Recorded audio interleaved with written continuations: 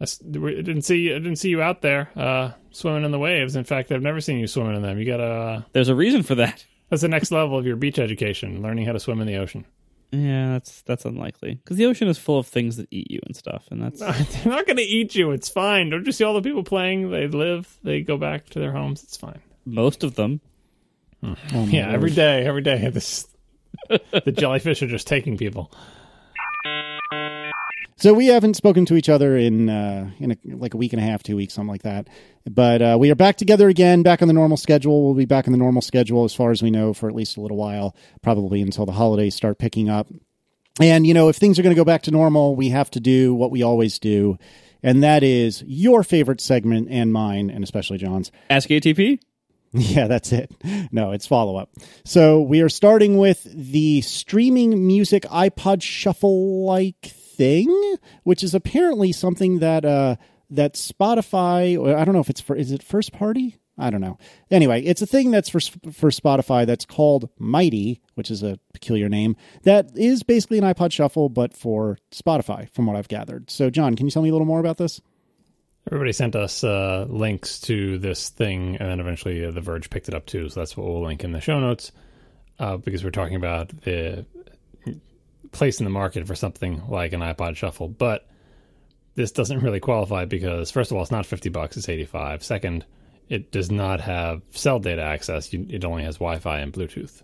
So, we're saying last show, was it last show? Maybe the show before, that, eventually you'll be able to make one of these for $50 that can just stream music. We're not there yet, but this one definitely doesn't look like an iPod Shuffle. It looks like a Fisher-Price version of an iPod Shuffle. In fact, it's probably better. This is the thing I was annoying about the Shuffles, that it's so minimal, and you needed to, feel your hand on it to do, volume up or down or next previous track, right? You could find the middle button pretty well, but because it was a circle, trying to make sure that you're hitting up on the circle instead of right or left, which could be very bad if you're in the middle of a podcast, especially before they got the software updated, or if your track, God forbid, wasn't marked as a podcast in iTunes and it was just a song and you hit the button and just lose your place entirely. You couldn't feel with your finger what is up and what is down.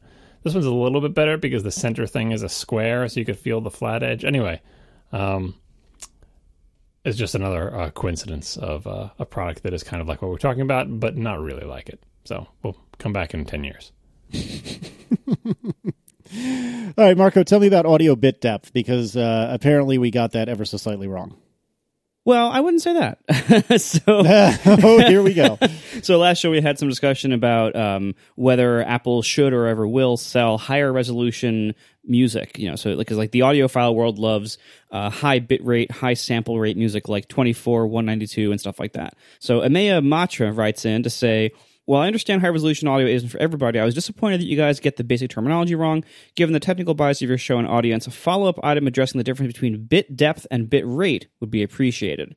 So bit rate is how many bits an encoding scheme is using, usually per second, to encode the total music. So in a lossy scheme, this basically, like MP3, they would be 128 kilobits per second. And that is just the quality level of the music that you're getting. It's how many bits it will allocate to representing it. And usually the more bits you allocate to it, the higher quality you can achieve and the less you have to throw away. Bit depth is basically talking about how precise the samples are. Everybody can kind of picture what a wave looks like. That's how sound waves come in and are represented in the uncompressed form. This actually doesn't apply to things like MP3 quite the same way, because the way the sound is represented is different. But basically, when you're looking at just a pure waveform and the way that's represented in a lossless file or a wave or AIFF, every sample of audio, so you have the sample rate of 44,100 samples per second or whatever else represented as hertz. Every one of those samples, it's representing the amplitude of that wave as a number. And the bit depth is the precision of those numbers. So if it's 16-bit like CDs, then that is represented by a 16-bit signed integer. If it's 24-bit, you have more bits. If it's usually, I think at 24, or I think beyond 24, I think it's always float. And you have floating point representations. And the reason these matter is that as you're encoding the music to these samples, you have to fit a number, the value that you're getting from like the analog or whatever, you have to fit the value of that into this many bits of a number per sample. And so there's a certain degree of rounding that happens and a certain degree of error that's introduced as part of that rounding. If you only have 16 bits, then that kind of limits your resolution of how precise of a number you can represent there. And so there's all sorts of complicated things that go on in DACs and ADCs about basically how you round the numbers in such a way to minimize the error or to hide the error and different noise patterns and everything else. As you increase the error rate, you increase the noise floor. So you reduce the signal to noise ratio. That's the difference between the loudest sound you can hear and the quietest sound that can be represented, below like the noise floor. So you basically increase like the hiss level at the very bottom of the track. The reason why audiophiles freak out about this is because when you go from 16-bit to 24-bit, which is where they usually go, the noise floor does drop considerably. There's a great Wikipedia article titled Audio Bit Depth. You should check it out. Basically, the noise floor at 24 bits for bit depth is 144 decibels, and at 16 bits, the regular CD standard, it's only 96. So that's a pretty big difference. However, the reason this doesn't really matter for the most part is that 96 decibels of signal-to-noise ratio covers the human audible hearing range pretty well. The actual human audible hearing range is something like 120 decibels. It varies per person a little bit, but it's around 120 decibels. So it actually isn't representing the entire human audible hearing range, but it's like you don't want to turn your speakers up so loud that you're actually damaging your eardrums. Like the human hearing range can go much higher in volume than what you actually should ever be listening to on a sustained basis. Like that's like, a rock concert or a jet airplane flying overhead or things like that. If you listen at any reasonable length to something that loud, you're going to damage your hearing pretty quickly, permanently. So 96 decibels of signal-to-noise ratio, which is what you get from CD quality 16-bit audio, is good enough upon listening. Where it matters is if you are editing, if you're recording on, like I record my end of the show as 24-bit. I record audio as 24-bit whenever I can, or as float even whenever I can, which is 32-bit usually, because when you're editing, you're changing the numbers, you're processing the audio.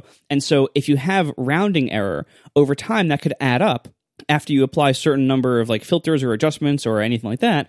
And then that 96 decibels of noise floor that was in the original signal, once you process it a few times and you're rounding off the numbers a few more times, you might actually have more error in the signal than that, and the noise floor might start to become audible. So where higher bitrate audio makes sense is in mastering and editing and recording. But the final shipped version that you release to the public, or the version that you, the listener, are listening to, doesn't need to be more than 16-bit for almost any reason whatsoever. All right. Sorry. Well, that solves that. It's as though, Marco, that you really care about audio. Like, I don't understand where this comes from. If you want also, there's a wonderful video that explains a lot of this. There's a guy, Monty, I think his full name is Chris Montgomery. He is either the guy or one of the people who invented the Ogg Vorbis audio codec. And he has a lot of great explainers out there about basically like why you don't need higher than CD quality audio as a listener. And explains a lot of that stuff. I learned a lot from that and some other research, but we'll put both these links in the show notes, both that video and the Wikipedia article on audio bit depth. Excellent. So we had a couple of thoughts, or listeners had a couple of thoughts about the iPhone Pro notch. And I'm embarrassed to admit that there is one thought that I didn't consider. So I'm in the camp that I think, not having seen anything, of course, that it makes the most sense to kind of hide the notch. So hypothetically, the area adjacent to the notch would be all black, so it would all kind of blend together, and it would just look like empty screen in the center, and it would look not too dissimilar from the way a phone looks today. But somebody, maybe it was one of you guys, thought, well, okay, smart guy, what happens when you go landscape?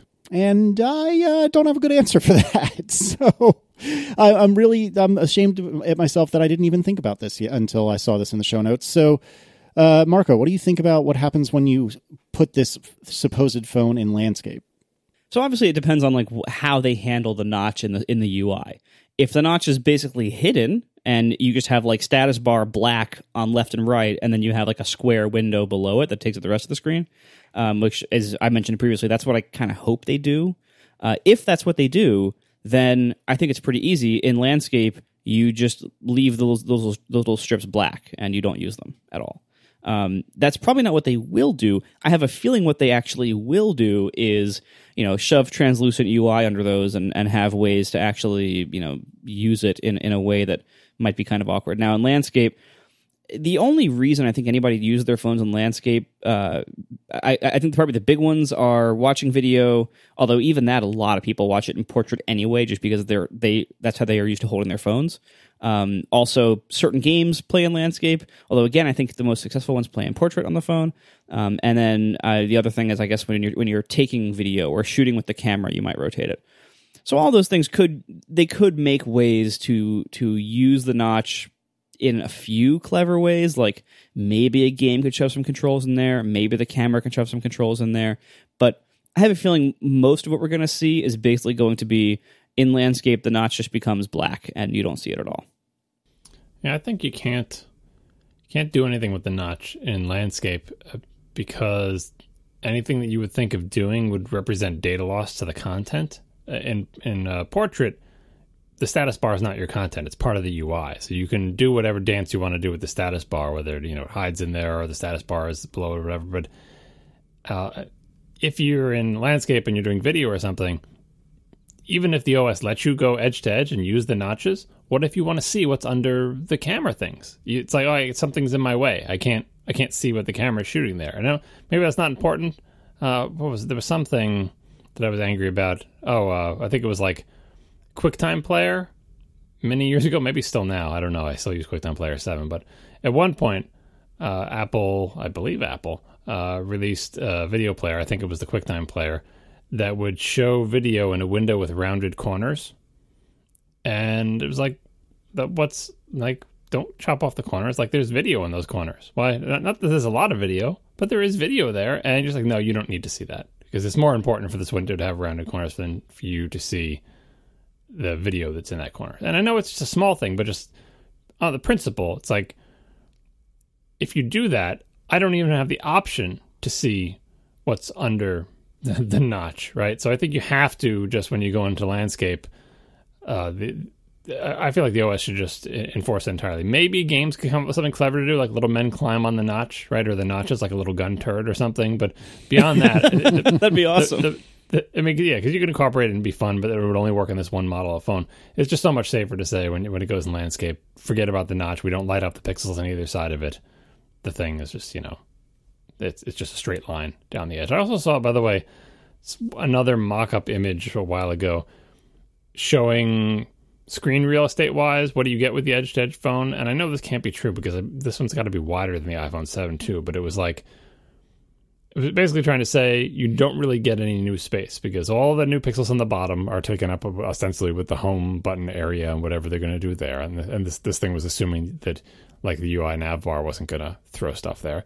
And at the top, you've got the notch, and then you got a little sliver of space, and then you've got the normal iPhone size screen in between those two things. And the little sliver of space was looked like a little status bar. So the idea was that, I guess if you had a non-optimized for iPhone Pro application, it would show its status bar below the notch in the traditional way, because between the bottom of the notch and the top of the software home button area would be a screen that is the same resolution as some existing iPhone. Anyway, that's the impression I got from this image. But the more I think about it, the more I think that can't possibly be the case, because at the very least it should be wider than the other stuff. But it would be weird if there was like a backward compatibility mode for unmodified apps that were not like notch savvy. You know what I mean? Like because they, and you would think that Apple wouldn't do that. It's inelegant. They phone apps run at 2x on your iPad to this day, and it looks terrible. And they zoom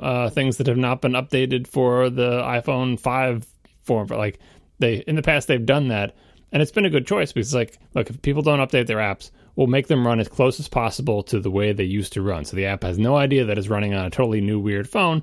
It just looks a little bit strange, but it's completely compatible because we don't do anything weird. And I can imagine that happening with this new phone. which will be bad, but I guess will motivate people to incorporate the notch into their applications. Fair enough. Now, why bother having the notch in the first place? Again, this is one of my thoughts. Why are we doing this? Why do we have a notch? Like the edge-to-edge screen. All right, yeah, we want to have an edge-to-edge screen, but why do we have to have a notch of that? You can go all the way to the left edge, all the way to the right edge, and all the way to the bottom edge. All you had to do is not go all the way to the top edge. And instead of having a notch, you have a presumably very thin little forehead. It would still be a quote-unquote edge-to-edge screen as compared to all iPhones previously, which had very large chins and foreheads, right? The notch is asymmetrical, and so would the skinny little forehead version. But it's less asymmetrical, John. The notch, I mean. Well, but the whole point is there's something on the top that's not on the bottom. Whether it's a skinny thing that's on the top anyway. And it would just eliminate an entire class of weird software problems. So presumably Apple has done a lot of work in the OS and in the frameworks figuring out the answers to all these questions that we're just guessing at now, right? They've figured out answers to all of these. They've decided what they're going to do in all these different cases, tested applications, tested the new APIs so you can be notch savvy and do all this stuff, right? All of that work would go away if they just made that notch go from edge to edge, but I guess the phone wouldn't look as cool. And then, I don't know. Like, does anyone else have a notch? Is Apple going to be the first notch one? I know there are phones out there that already look like edge-to-edge screen, but with a little skinny forehead, so maybe Apple just didn't want to look like that. Can't innovate anymore, my ass. This would be one of those things where if Apple was like other companies and like they had like interviews with the designers, like you get the whole team that designed the new iPhone and they'd have to do a big article in like Wired or something and be like, tell me about your motivation for design. And they would like explain why they went with the notch, right? But we never get those reasons. It's just like, this is the phone. Here it is. Maybe there's a sentence in a keynote about it, which Apple will never, ever elaborate on. And, so we just have to wait 20 years for the tell-all books. But it's a bit of a head-scratcher for me because I think it looks cool with the notch. I think there's going to be some interesting possibilities there, but it is a heck of a lot of work. And it seems like a stopgap. Like, are we going to have notches forever? Presumably, whatever tech issues necessitate the notch will diminish over time. Either you're able to embed those sensors someplace else, or you'll be able to make such a skinny forehead that it won't even be a forehead and it'll just be like the thing goes to edge, or I don't know. That this is not the permanent state of all. Like, will all future iPhones have notches for the next 7 years? There's just going to be notches from here to there because they're doing all this work with the OS and everything. It would seem like a waste if it's just like, remember that time we rejiggered all the frameworks on the OS for this one phone and it was the only one that ended up having a notch? I don't know. We'll find out in the fall, I guess. Yeah, this is why what I want to happen, although I don't think this is what will happen again, but what I want to happen here is I want the notch to basically be invisible in the software. Like, I want it to just have a status bar on left and right. Then you get the extra 20-point height that the status bar would have taken up in the main screen. You can shove that up in into this little side area where there is no center, but you can rearrange status bar, and then the application frame is just everything below that. I would love if that was the solution. I don't want, as a user and as a programmer of apps for this thing, and as a designer of the app, I do not want to have to deal with the notch. I think it will be clunky and weird, and I think it will look weird as a user. I'm not looking forward to that at all, and I do think it looks like an inelegant hack, and if Samsung would have released that notch and Apple didn't, we'd make fun of them for it. That's exactly the kind of thing we'd be like, oh, you guys are bad at design, look at this stupid notch. Just like the flat tire Moto 360 watch. Like, we made fun of that relentlessly. Everyone in Apple world did, because that was like a bad design hack to get around a physical shortcoming. I don't see how the notch is any different. That looks like a bad design hack to get around a physical shortcoming to me.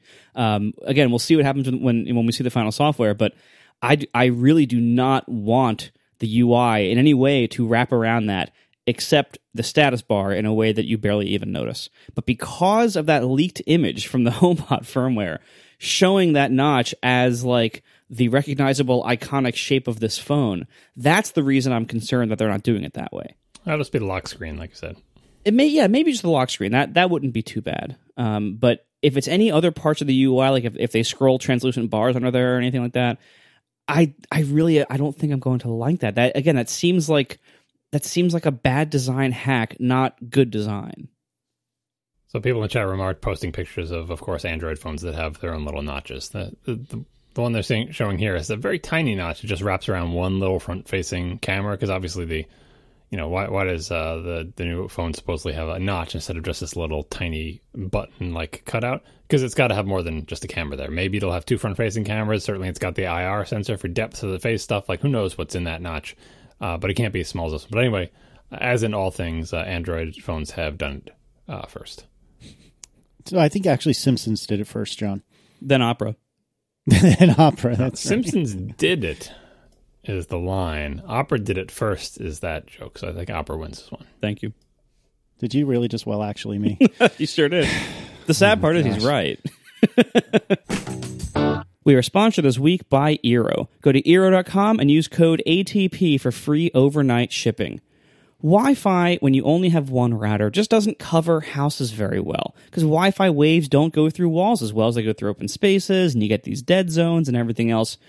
Eero is designed to solve that problem, because businesses and schools and campuses have done this for a long time. They use multiple access points, and if you did this for your home, it was very, very complicated before Eero. Eero makes it incredibly easy to have a distributed Wi-Fi system, enterprise-grade Wi-Fi, in your home with the easiest setup of any system I've ever seen. All you do, you plug it in, you use their app on your iPhone or your Android phone, and it sets it up, and you have to do literally almost nothing. So you get the one main unit, and they've actually just updated their hardware. The old ones are great too, but they just did the Generation 2 system. So this has the main unit, which is now tri-band and twice as fast as the first one, has whole other radio. You have these secondary units. They used to be the same as the main unit. Now they have these little ones called beacons, and they are even smaller, even simpler. They look like kind of just slightly larger than a nightlight, and you just plug it in, and it sits flush in your outlet. It looks amazing. It's tiny. It's unobtrusive. They even actually have night lights in the bottom of the beacons, which is pretty cool. So if you put it like in a hallway or anything, and it makes it so easy to place anywhere, and that covers the whole house, and they don't have to be wired to each other. Only the first one has to be wired to your home's internet connection. And the other ones, they distribute the Wi-Fi with a mesh network between themselves. So you don't have to worry about running Ethernet wires to your access points or anything else. It's super, super easy. With the new second generation and the Eero beacon, performance is even better, and the looks are even nicer, and it's even smaller. What you need is this kind of system. Single routers are not good enough anymore. They don't cover houses. We all know that. We've all done that for years. No matter how many antennas you put on one, it doesn't cover everything. And Eero is by far the easiest way to do this I've ever seen. So check it out. They have great support if you need it. They have great pricing. Go to Eero.com and use promo code ATP to get free overnight shipping. Thanks to Eero for sponsoring our show. Anyway, Rustam Karimov of 1Password, I believe a co-founder, if I'm not mistaken, has written a blog post to say, among other things, 1Password 7 for Windows will be getting support for standalone vaults, which is the thing that started the big kerfuffle a few weeks ago. Also, WLAN sync and different license-related information. John, any other thoughts you want to add on this? No, just that this is another in the pattern we've seen for a couple of years now. That company will change some part of its product, either the features or the business model or both, and then a bunch of people will get angry about it, and then it's always the follow-up where they've incorporated the feedback from their customers. They were taken by surprise by how angry people were about a particular thing, and all right, well, we can change that. To reassure people that we're not going to, the subscription thing is not going to take away your ability to have all your stuff locally. You don't have to use the cloud, so on and so forth. So looks like they are doing the right things. Yeah. I saw a lot of feedback about this. A lot of people talked about, if everything goes subscription, then I'm not going to have any money for anything anymore. And I don't know. I feel like we should address that perhaps again. I don't know. Did we talk about this before? I think Marco covered it the last time we talked about it. I agree. It's fresh in my memory because I listened to those shows just recently to catch up on them. But yeah, it's kind of a slippery slope argument, but so far it hasn't happened, and there's a natural counterbalance, which is, well, if people don't like it, they won't buy it, and if they don't buy it, people won't do it. So it's there aren't many forces in the mix here that are going to cause this dystopia to happen despite the fact that users don't want it. Like, it's possible for there to be countervailing forces. For example, if Apple said, hey, guess what? The only way you could sell applications in the App Store is to subscription. But that's not the way things are. So it's not time to be worried about it now. Don't like it, don't buy it. Exactly what I was going to say. If something that you like but don't love suddenly becomes subscription, then guess what? You have an option, which is not to get a subscription. That's okay. The one thing I will say though is that if an app goes from not subscription to subscription, like there's no way around that. That's going to happen from time to time. And that is tough, right? Because here it is, you thought you paid for something in some cases that you would have for a while, although you should not have expected that you have it forever. And then the cost changes. And that's a bummer. Like, I don't mean to be sarcastic at all about that. That really is a bummer. Yeah, but there's different trade-offs too. Like that one person who said, like, what if I lose my job? I don't want to also lose all my programs because I can't afford to pay their monthly bills anymore. Well, yeah. That's the model. Like, what if I lose my job? I don't want to lose cable TV because I can't afford the bill anymore. Well, it's like, well, I need the software to do my job. Like, presumably every single application in an entire category won't be subscription, right? Or even if it is, maybe they'll have varying subscriptions. And right now, the subscriptions are like $3 a month. So I feel like if you can't scrape together $3 a month, you have much bigger problems than not being able to use your graphics program to produce spec work, which you shouldn't be doing anyway to get your next job. So anyway, in times of hardship, many things are difficult. From paying your rent to your food to your health insurance, your software licenses are just another one of those potential things that could be a problem. But, if there's a need for this and if this is a real problem, someone will fill it by selling a program for a fixed price and, selling upgrades in the traditional way or going out of business because they can't sustain their one application. But hey, you've got it until it stops working. I mean, there's always options too. Like, look at what like high school kids and college kids and people in developing countries. Like, there's a lot of markets of people who can't afford a bunch of software licenses or subscriptions, and they find other options. Piracy maybe is not the best option, but it's certainly a widespread one. A much better option is free software alternatives. Almost every kind of task you can do in a computer today has some kind of free software alternative to the big name one.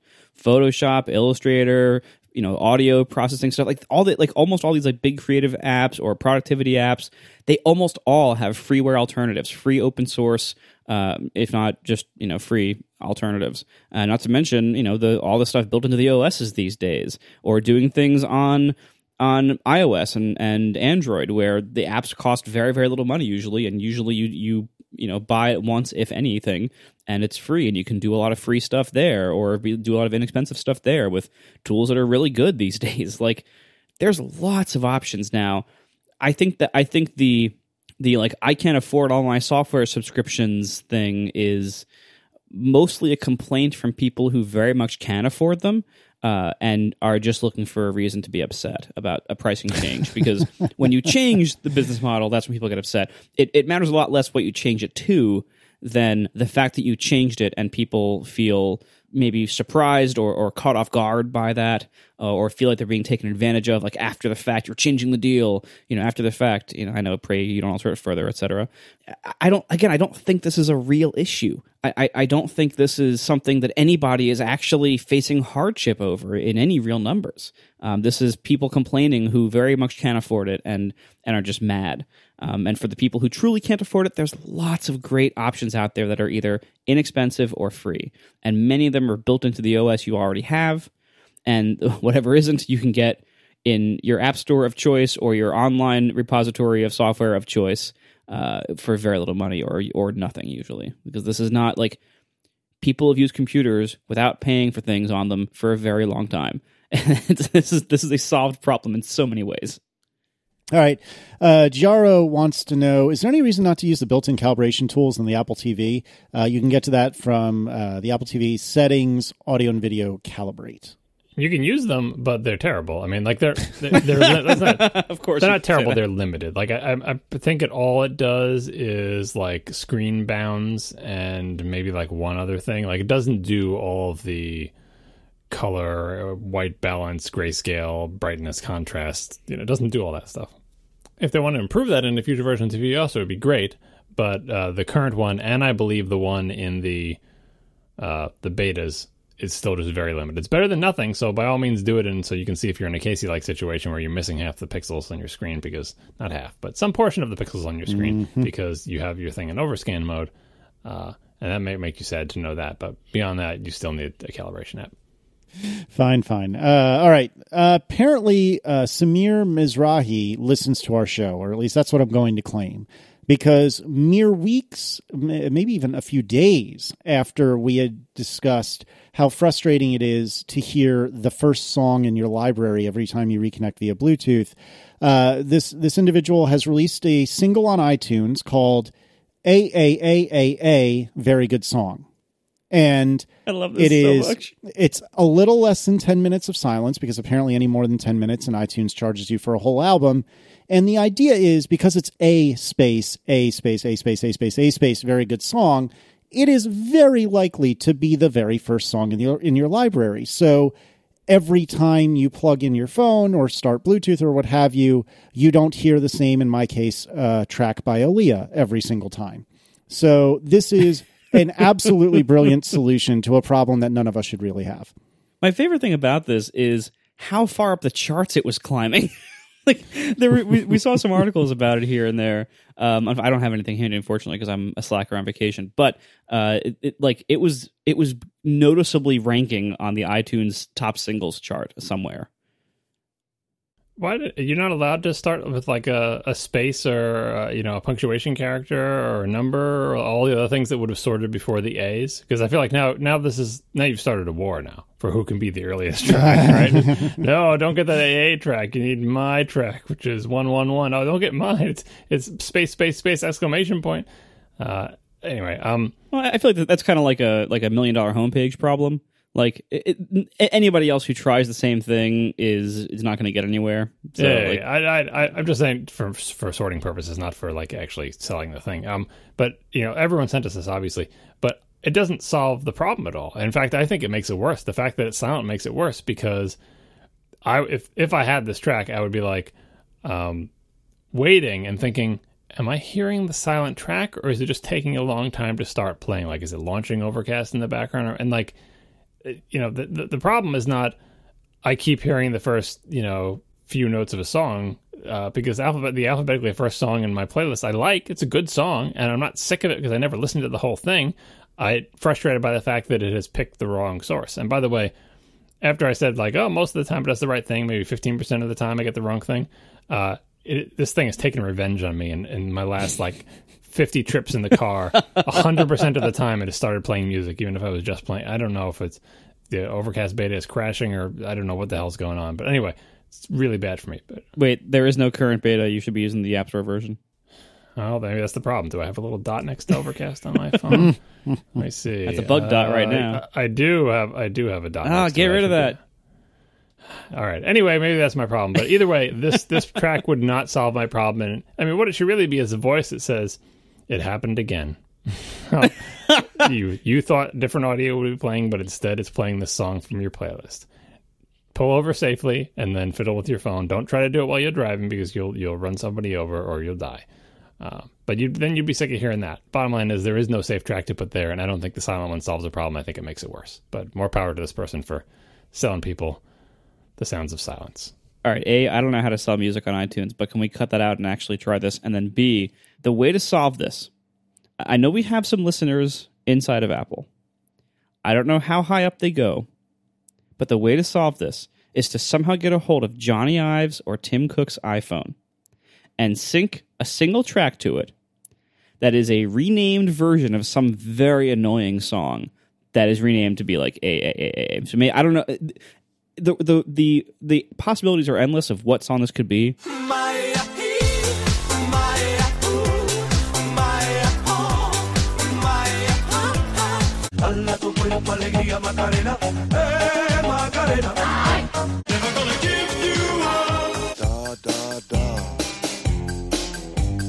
I get knocked down, but I get up again.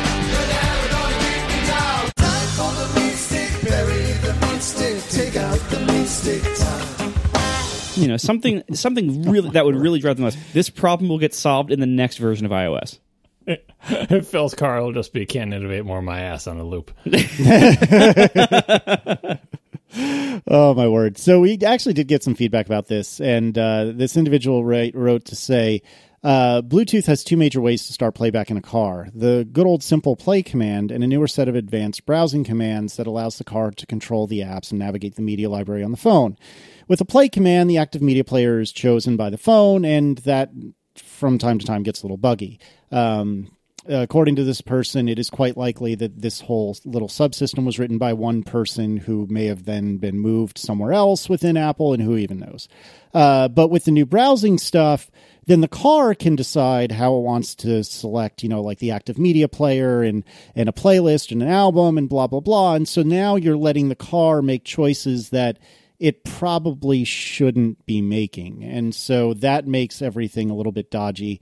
So this is surely in part Apple's fault, but it is not by necessity entirely Apple's fault, depending on the car, depending on how it's connecting, et cetera, et cetera, et cetera. We're sponsored this week by Aftershokz bone conduction headphones. Go to atp.aftershokz.com to learn more. Aftershokz headphones work by bone conduction, so these small transducers rest in front of your ears, not inside or around them like most headphones, and they send mini vibrations through your cheekbones directly to your inner ear. It totally bypasses your ears and your eardrums. So unlike every other kind of headphone, bone conduction leaves your ears completely open with nothing in them. So for a lot of people like me, we can't wear earbuds or in-ear monitors because they get physically uncomfortable in our ear canals. Aftershokz don't have this problem because nothing is sitting in your ear. And because they don't cover your ear, I find them far less sweaty than regular headphones in the summertime. And they're even IP55 certified for water resistance, so you can run with them in the rain, or you can just sweat all over them all gross, and it's totally fine. I have found that I use these more than any other headphones in the summertime. In fact, I'm on vacation right now for a few weeks, and I brought only these headphones for walking. All other portable headphones I've left at home because I only want to use these here because I'm walking a lot. I'm using these multiple hours a day. I'm sweating a lot. I'm sometimes using them in the rain, and it's totally fine. And the great thing about it is that because nothing blocks your ears at all, you hear the whole world around you. So you can be walking or, maybe cycling or running where you really want to hear the world around you for safety reasons or just to enjoy it. And you need something that doesn't block your ear. And that's what bone conduction is great at. It's also great if you want to listen around the house. If you want to take a phone call, because these are obviously Bluetooth, they can do phone calls. If you want to take a phone call with them and maybe you want to hear if anything happens in your house in the process, you can do that too. And so if I'm honest, the downsides here are they're not the best for sound quality and they don't get very loud. If you're in a very loud environment, because they're so open to the world, if you're in like a subway station, these wouldn't be the pick for you. But they're amazing for walking around outside, for any kind of exercise use, for around the house, and anywhere, anything you want to hear the world around you. That's where the Aftershokz are great. And again, they're so awesome for minimizing sweatiness too. So the Aftershokz Trex Titanium that I use here retails for $130. Listeners can get a pair for yourself for just $100, $99.95. by visiting atp.aftershokz.com. That is atp.aftershokz.com. Thanks to Aftershokz for sponsoring our show. Apparently Ask ATP is really a thing. John, I think you had said you wanted it to be a thing, and Marco, you might have said the same. All right. Apparently it's a thing. Well, the question is, where does it go? Does it go after follow-up, or does it go after topics? Or does it go in the after show? Where does it go? No, I think it goes after follow-up. Yeah, that sounds good. I think that was right. I feel like it's going to... You always don't want to keep us away from our topics. If we have a long Ask ATP, we're even less likely to get to topics. You know what we could do, John? Now, stick with me here. I know this is wild, but we could have a little bit less follow-up. We just did. We just did do that. Are you sure? We've been recording 45 minutes. I didn't add an item about talking about bit depth for 20 minutes. That was Marco. That wasn't 20 minutes. Anyway, Kane asks, how do you guys sync your home directories between your Macs? And I will go first. I don't. I use Dropbox for a handful of things, but generally speaking, it's all in the cloud, man. So who cares? Same. Yeah, I don't sync my home directories. That's not a thing. I mean, I doubt many people do that. I think there used to be a way to No, I'm thinking of the server thing. Never mind. Anyway, what people do is they just use cloud stuff, whether it's iCloud Drive or Dropbox, and that's the stuff that syncs, but they don't sync their entire home directories. And it probably wouldn't be a good idea to sync your entire home directories, because probably in the library directory in your home directory, there's crap that is machine-specific somewhere lurking in there. So you probably don't want to do a naive full sync of your entire home directory. And in general, sync is really hard to get right, and don't try to set up something yourself to do it, because you'll just end up hosing yourself and you'll be sad. Fair enough. This is a truly great question, which outside of the obvious, I don't have a really good answer to. So the question is from, let me get a full name if I can, Peter Cam. Peter Cam asks, what's one piece of old tech that is still in use, not hidden in an attic, and I think he's really talking to you, John, due to superior qualities or retro joy? So, for example, CRT TV, old video game consoles, iPods, etc. I will start again.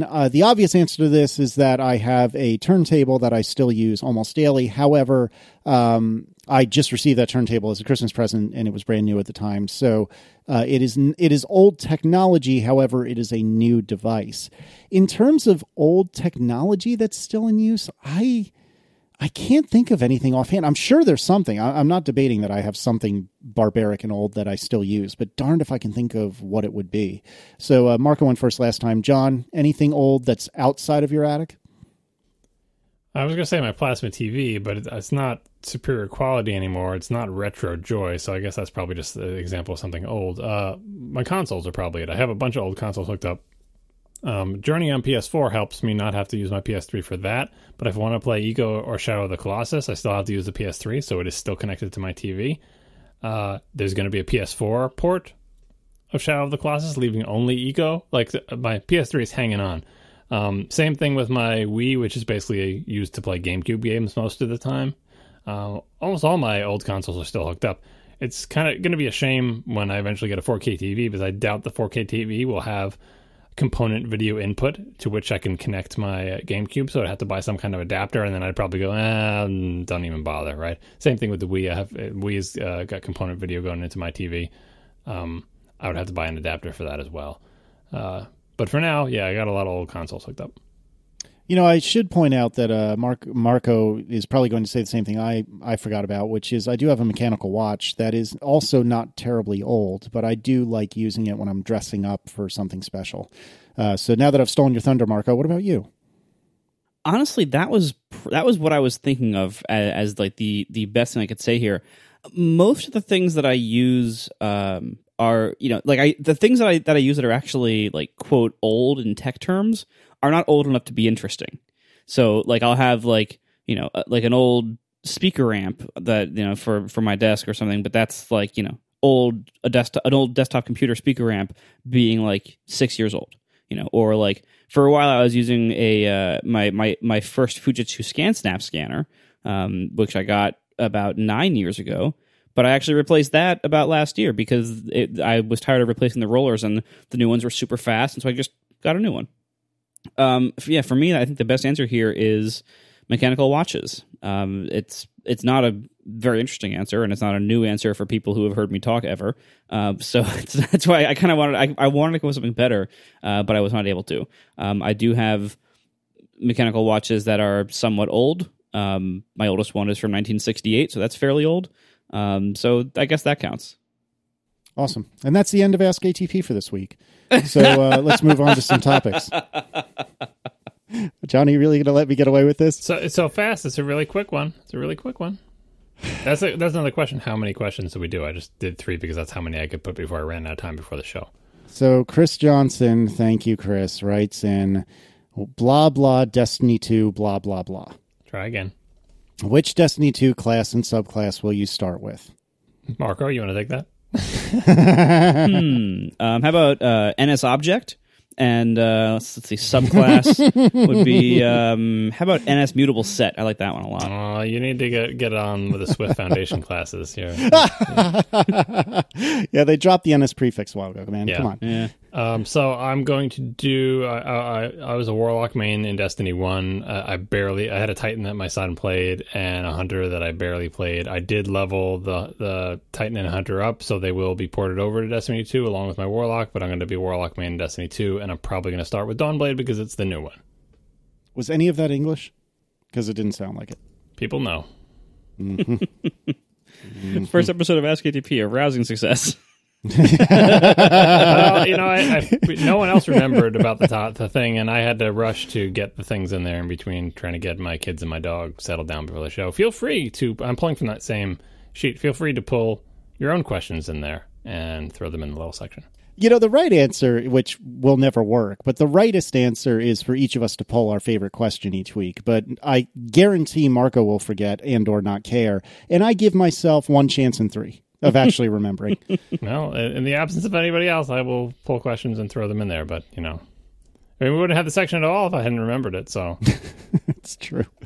Where would we be without you, John? And speaking of, John, tell us about this kerfuffle with Google and this diversity memo, which I'm not sure is even the right way to describe it. Yeah, this is kind of old news by now, but we haven't recorded in a long time. And they're in the world of politics and discrimination, there is newer news, but it is not really tech related. But this certainly is tech related. It's a story that everybody probably knows by now.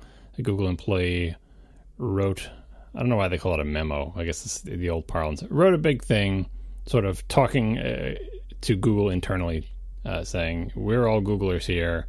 Here's what I think about what the company's doing, and here's my opinion on it, so on and so forth. And it caused a big stink. We will put a link to the document in the show notes on the off chance that you haven't already read it. It's not that long. People are like, it's 10 pages. In the grand scheme of things, it's not that long because we don't have pages on the web. You just scroll. And also what we'll have in the show notes are what I think are some of the best responses to the Google thing. So anyway, getting back to the story here, being Chief Summarizer in Chief in lieu of Casey doing this. The upshot is that the person who wrote this was fired because it contained, I forget what the phrasing was, but it contained a bunch of ideas and opinions that are counter to the way Google operates, and then people are angry that the person got fired, and people argued on the internet about it, and so on and so forth. Again, this is a well-covered story, and I feel like if you don't know what we're talking about or have only read 1 or 2 things about it, just read the 5 links that we put in there. I feel like you will have covered the range of how people are reacting to it. But on this show, what I wanted to talk about, you guys can feel free to take whatever angle you want on this thing, is the idea that people dismissed the memo, that people read it and were just didn't address it at all, didn't take it seriously. They just dismissed it out of hand, and a lot of people were angry about that why won't you engage with this? Why won't you talk about the ideas? Lots of yelling about someone said something bad about it, but you didn't even talk about any of the points that are in the memo. Why are you being so dismissive? And I understand where people are coming from with that, but I think there is an explanation, and it's a frustrating explanation, but it's something you encounter again and again. Nothing. When I read that memo, nothing in it was new because I'd seen every idea put forward in the memo many, many times before. Because there weren't any new ideas in there. Everything in there is something that someone else has said in a very similar form many, many, many, many, many times in the past. And if you enter any field, whatever it is, whether it's woodworking, programming, diversity, whatever it is, and you lay out all your opinions, but you are not an expert in the field, especially if you say something controversial or you're addressing some point that is a point of contention, chances are very good that the people who have been arguing about this same topic and who have studied this topic and are just are well-versed in this topic, chances are very good that they've heard everything you're going to say before, and they've argued about it amongst themselves for years and years and years. And so when you come out with this thing and they roll their eyes and dismiss you, it's because to them, it's like the 900th time someone is saying the exact same things, and they've already been discussed. But from the outside, it's like, well, why are you not addressing my points? I feel like I have important things to say here, and how can you just dismiss me? It's not a valid argument. Obviously, maybe I'm right, and you're just afraid to address my blah blah blah. This is going to happen no matter what the topic is, and I mean, in some ways, you have to recognize like where you are on the in the range of knowledge about this topic. Do I have a PhD in this topic? Have I studied this topic for 50 years and am well versed in all the literature, and or am I just somebody who thought about this for the past year or two and has some ideas? Like, you're never, and maybe you say they shouldn't dismiss me. And what they should do is, if someone is a novice and says something that's been said before, then please tell me, point by laborious point, bring me up to speed on the state of the art in this area of study. That's not a reasonable request, because then it's like everybody who stumbles into a math forum and says, I just think what about this? And have you guys ever thought of that? Or they got to teach you all the math you need to know to get up to the point where you realize the thing that you're saying has been discussed many times before, and like either proven or disproven, or hear the different, that's not a valid position. I know a little bit about something and I have an opinion, and here's this thing. And they're like, oh, well, we've seen people say that thing a million times, and we've already discussed it amongst ourselves, and we already know what everyone else in the field thinks about this. We don't have time to bring you up to speed on this entire field of study. And that feels like you're being dismissed. And so I understand why people are angry. The guy who wrote it's angry about being dismissed. People who sympathize with what is in the thing are angry that this thing is dismissed. They feel like, whatever. It's being silenced. No one's taking him seriously, whatever. Now, first of all, that's an initial reaction. But second, all these links in the show notes show that that's not true. That some poor people went there and just went point by laborious point and tried mightily to explain. And these aren't even experts in the field for the most part. These are just people who happen to know a little bit more, or have a little bit clearer, train of thinking about this. Or really just, even if they have no expertise in the field, but have been around the block a few times and have argued on the internet a few times, they can say, listen, I don't even know anything about this subject, but I can tell you, memo writer, that you have no idea what you're doing. Like that even without knowing anything about this topic, I can see that your points don't connect, and you're doing a bad job arguing this. And again, if you argued on Usenet in the 90s, if you argued in person in college campuses in the 80s and 70s and 60s, like, the person who wrote this memo, their thinking, what they're saying, you recognize their enthusiasm and fervor, and like, it just, this is the thing about getting old. Like, everything slows down and your hearing goes bad and your eyes get worse and just all sorts of bad things happen. But there's something to that wisdom thing. I mean, not wisdom, maybe it's just experience. Like, that's why in all sorts of sci-fi things, when there's some really old creature, like, they're always just like, ugh. It's like, you've seen it all, right?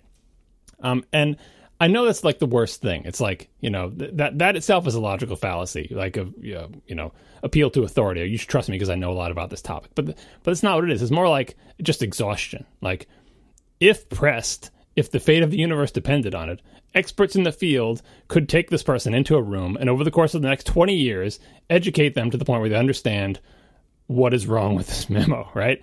And I feel like that should be the goal of a lot of, if you trust that this is the case, and I'm not just like blowing smoke here, but that the goal should be like, if you read this memo and you think that there are some good solid points in there, your goal should be to learn more about it until you get on the same page with everyone else who sees this for what it is, or learn so much about it that you actually reveal the real truth of it that nobody knows, right?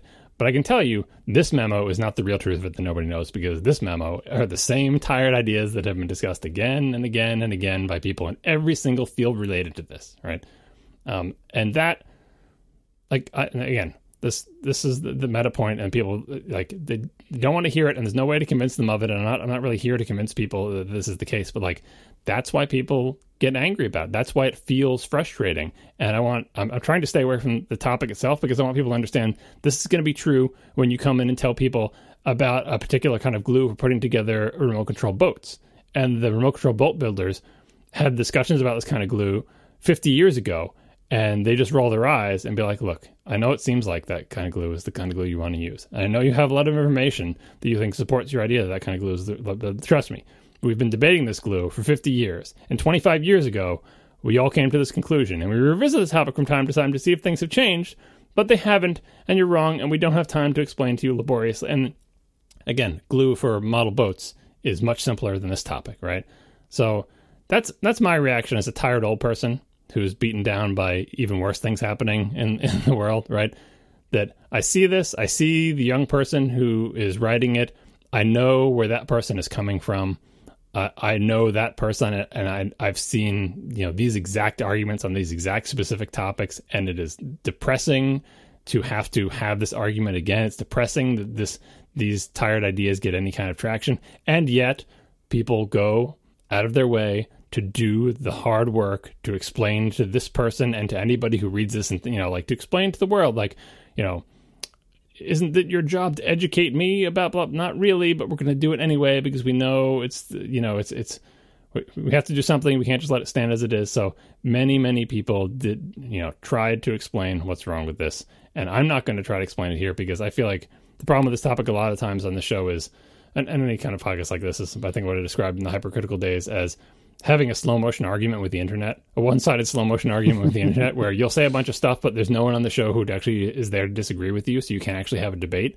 So you have to debate the hypothetical person who's out there, and then you put the podcast out into the world, and then you wait a week, and a bunch of people reply and say, that's not what I think at all. Actually, I think X, Y, Z. And then you debate those people's feedback, but then what about people who don't care about the topic anymore? It's impossible to have a slow motion debate with a hypothetical person. So that's why I'm trying to take this meta. And also because, like I said, I think there's some really good articles about this. And to be clear, this manifesto is totally bogus. The ideas embodied in it are not the right ideas. They are just, it's explicable by all of the sort of, they're explicable by the experiences and the biases that the person who wrote it is bound to have had. And so I think this is a learning opportunity for everybody involved. Why did he get fired? Do you think he should have been fired? That's the controversy thing. I don't see how you can't fire him, because how can you have an employee in your company who thinks women on average are genetically less capable than men to do the job? Like, how can you have that person doing performance reviews or leading a team of people? Like, how can you have that? Like, if that's in people's secret hearts and you don't know about it, fine. But if someone comes out and says, this is what I believe, you can't have that person doing performance reviews for women. What are you going to do? Is have a segregated company and then segregate by everybody's biases? Right? And never mind that, these are all at-will employees. They can be fired for pretty much any reason. And, misogyny is not a protected class. Like, it's an idea. It's not like he's being fired because he's a pregnant woman, right? Like, yeah, like, this is, guess what? If you call your boss a jerk every day and give him the finger, you're also going to get fired, because people who call their boss a jerk and give him the finger are not a protected class. Like, there are so many things you can do to get fired. This, of all the things, at least, is like pretty high-minded in terms of things you're getting fired for. Believe me, you can get fired for way stupider stuff, because that's the way employment works. And so, but yeah, like you have to fire. And in fact, they probably should have been fired faster, but I'm sure you got to go through all the legal things or whatever. So anyway, I think I'm starting to get into the realm of where I'm going to start having a slow motion argument with the internet. I don't want to do that. What do you two have to say about this? I have very little to add, because you just did a really good job of covering it, and I also don't want to get into the slow motion argument with the internet. The common people's grasp on what free speech protects them from is about as good as their grasp on fair use and copyright, which is not that good. No copy intended. No copyright intended, Marco. So, yeah, I would, before making an argument about free speech, I would investigate with some basic research what free speech actually gets you and what it is actually an assurance of, what it actually means, and what it doesn't mean. And yeah, John, I think you covered it very well. I have to admit, I did not fully read James's memo or whatever it was, manifesto, whatever it was. Life is short, and I could tell pretty soon into it that this was not going to be worth the time that I was going to spend reading it. So I didn't. I decided to do anything else with my time besides read this, honestly, rear end openings memo on what he thinks about people. So I decided not to. Yep, same here. He provided a summary at the top, although he called it a TLDR because he's a millennial. But yeah, the summary at the top, like, you don't have to read the 10 pages. Read the 5-6 point summary or whatever. I mean, he wrote the summary himself. It is a fair encapsulation of the points made in the things. You can look at only the summary and see, yep, no, I've seen this idiot before. Yep, I understand where he's coming from. Yeah, no, I got about that far, and then I was like, yeah, this is... And then once... I thought that was the memo. And then once I saw that was simply the summary, I was like, oh my God, close tab. That's it, I'm done. And I would also say that I think it's worth Google doing some introspection here about their own culture and about what is it about Google's culture that would hire somebody who holds these ideas, that would foster someone's intellectual development who would hold these ideas, and that would make somebody think that it would be a good idea and would not get them fired to actually write this and circulate this within the company. Like, that reveals, I think, cultural problems in that company, which should be a surprise to nobody. But it should reveal some good aspects of culture too, because the fact that he felt like he could say this shows that they have a culture where people feel like they can express themselves. Now, again, like a culture where you can express yourselves doesn't mean you could say, you know what? I think we should eat babies and be surprised when people like gasp, right? Let's get back to the baby eating, right? It's good to have an open culture, but you also have to be aware of, what people might think of what you say, right? And a lot of companies, people would be afraid to say anything remotely controversial about like any HR policy. Like, the HR policy is like, for example, imagine Apple getting the Apple Park thing. Like, oh, people aren't going to have as many offices, right? If Apple had a culture where everybody was terrified to make any kind of complaint about, hey, I kind of wish we still had offices, I don't want to be in open office space, right? That would be a bad company culture. You want to have a company culture where if people are super pissed about not having an office, they feel like they can say, hey, I don't want to lose my office, Apple. I don't like the new Apple Park, and complain, right? Because and just being a general adult in the world, you could understand, if you do it in a constructive way, this is a reasonable avenue of feedback within the company. And a good company culture encourages people to do that, because you don't want them to be secretly hating you and then quitting. Like, you want to hear what the employees have to say. But if their complaint is, I don't want to work next to a woman, you should at least be aware enough to know, if you say that, they're going to get rid of you. Because you can't have an employee like that. It's like, how is that any different from offices? If you can't see the difference, like, start there. Figure out what's different about saying, I prefer offices to cubicles versus I can't be next to a woman when I work.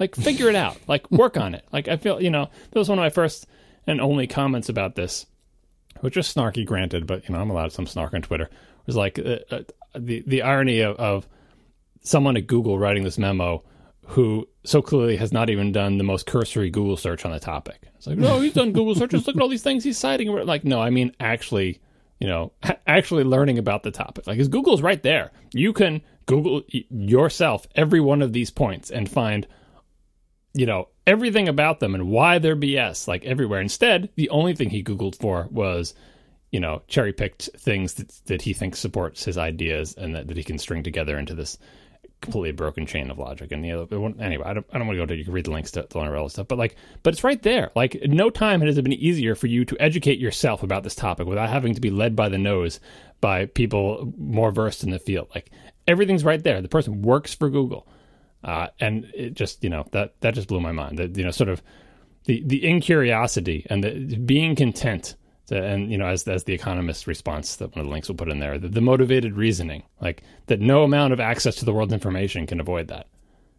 Yeah. The thing that struck me about this was the little bit of feedback we got about it, which was a couple of people saying, please don't talk about this. But here's some anonymous feedback about why I think this guy was on the money. This was amazing to me. This was like, we actually got multiple pieces of feedback from people who were basically yelling at us in support of this James hole before we even talked about it. Right. It just happened, and they knew in the future there would be an episode of ATP recorded, and people said, I know you're going to want to talk about this, but don't. Well, we did. Sorry. You don't talk about this, but here's what I think. And if anyone thinks otherwise, that's just that's them silencing us, yada, yada, yada, blah, blah, blah. It was... It was more than, well, the thing was, if it was just one individual, okay, fine. But this happened 2 or 3 times, and it was the same thing both times. Please, guys, don't talk about this.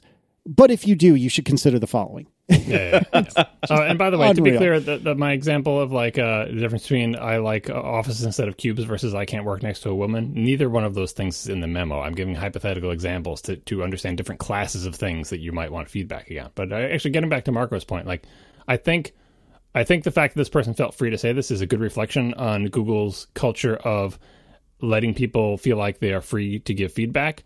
The fact that this particular, are allowed to have open discussions, the content of this shows it doesn't reflect poorly on Google other than their hiring practices or not being aware that this is happening. And like this is on the person who wrote the thing, not so much on Google. If you want to place blame on it, it's not the culture that let him post the memo, because that is more of just sort of like lack of self-awareness, not understanding that other people exist in the world and how they might react to what you have to say, right? But this is true of a lot of tech companies. That if the interview is all coding on a whiteboard and solving brain teasers and making sure you had a good education and making sure you are reasonably personable and polite, and then most critically, making sure that the people who you interview with say, "Oh yeah, I could work with this person. Yeah, this seems like a person," because people will say, "Oh, I could work with this person. He's just like me. I'm a dude who is a CS major who likes video games and blah blah blah." Yeah, no, like if that's all there is in your interview is technical stuff and brain teasers and education and work history, and do you feel like you could work with this person? It's very easy to get into, speaking of echo chamber, which is one of the complaints of this thing, it's very easy to get into a situation where people hire other people that they're comfortable with. And so you may never dig deeper to say, oh, and by the way, again, this is not in the memo. This is my silly example that's supposed to make you, realize. Anyway, would you have any problem working on a team with a woman?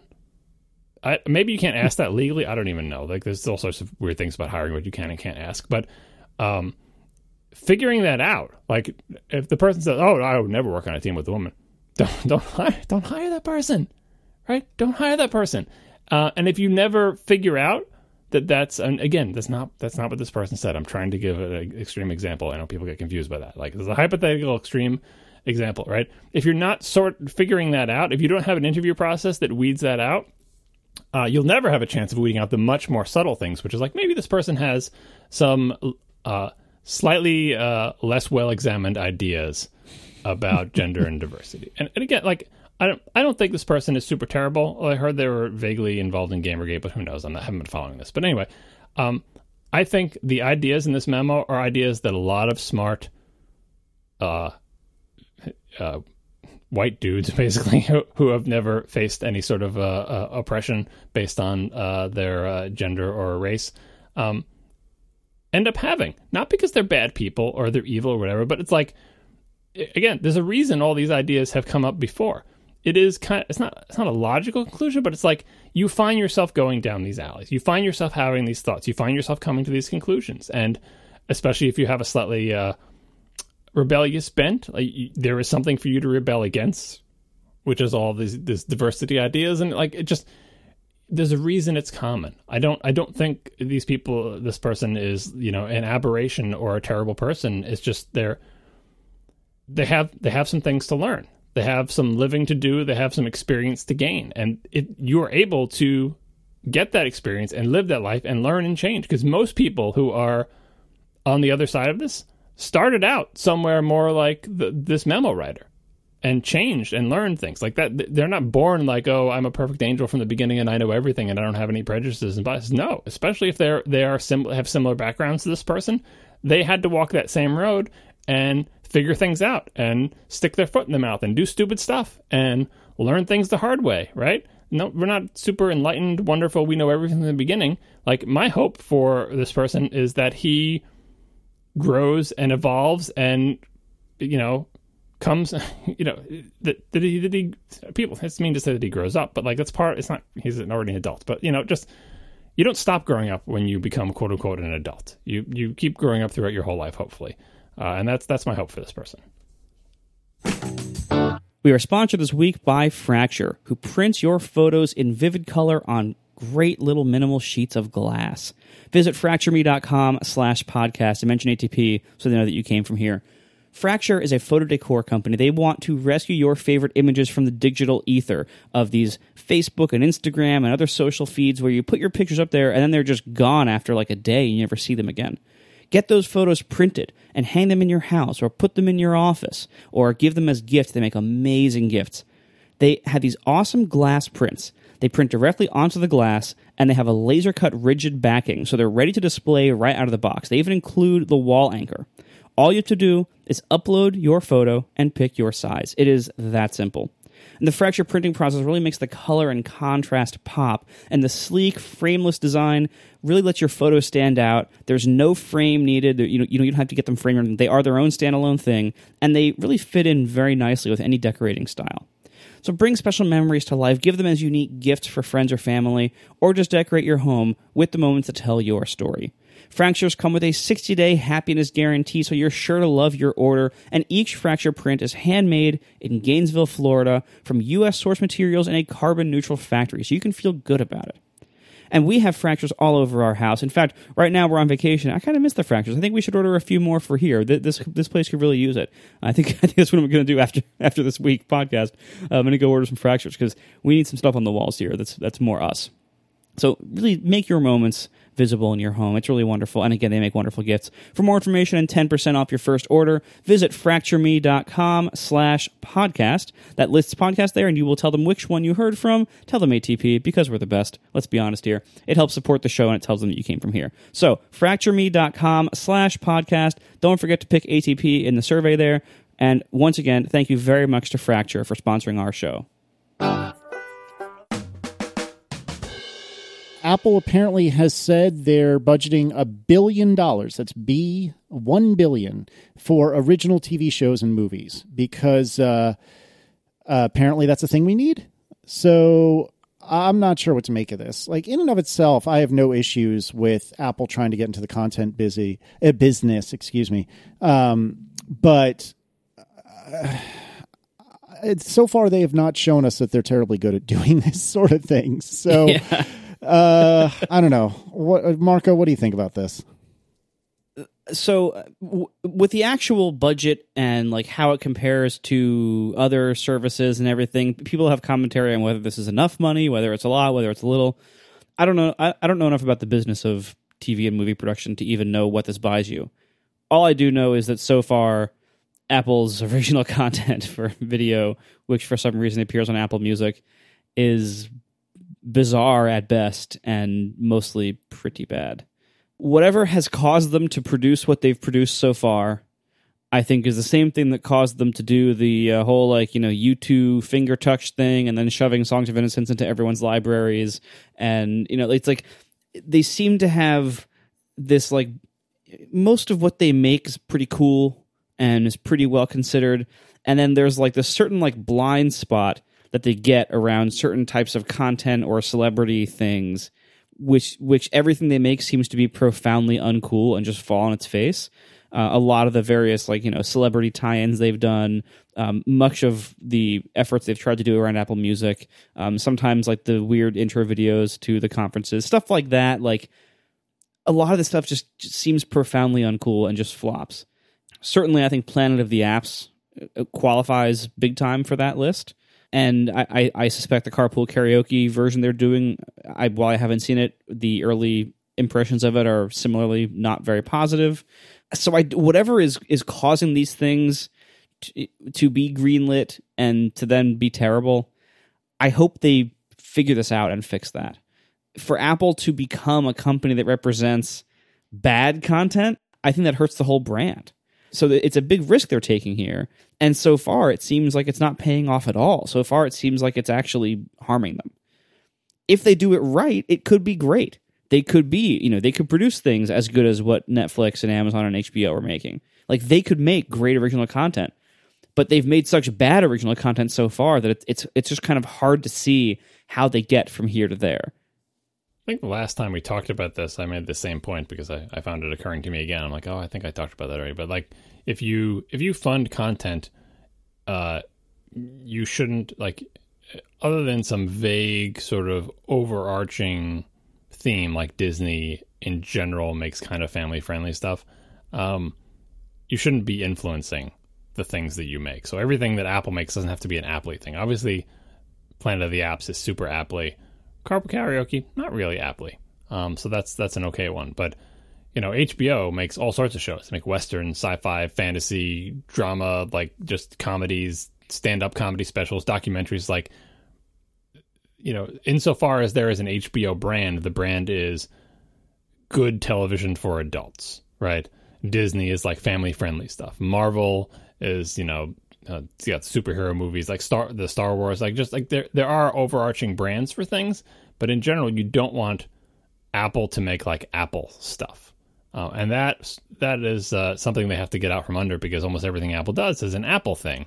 And if you're making content, you have to basically just be the money people. Here's a big bucket of money, then get a bunch of people who know how to find talent and, you know, develop the shows. And that's what they're doing. They hired a bunch of people who had previously done this same job for other people. Like they hired the guy from Sony Television or something that has had a bunch of things under his belt, and they hired somebody else. Like, it's a different kind of business, and it's not an easy business, because it's like, how do I know what's the next Breaking Bad and what's the next Planet of the Apps? Like, can I tell the difference between those two when they're being pitched to me? Right? If I get a pitch for the next Breaking Bad, can I actually develop it, give them the right amount of money, and get the right talent involved? Like, you know, this was said about the phone business. Apple's not just going to walk in.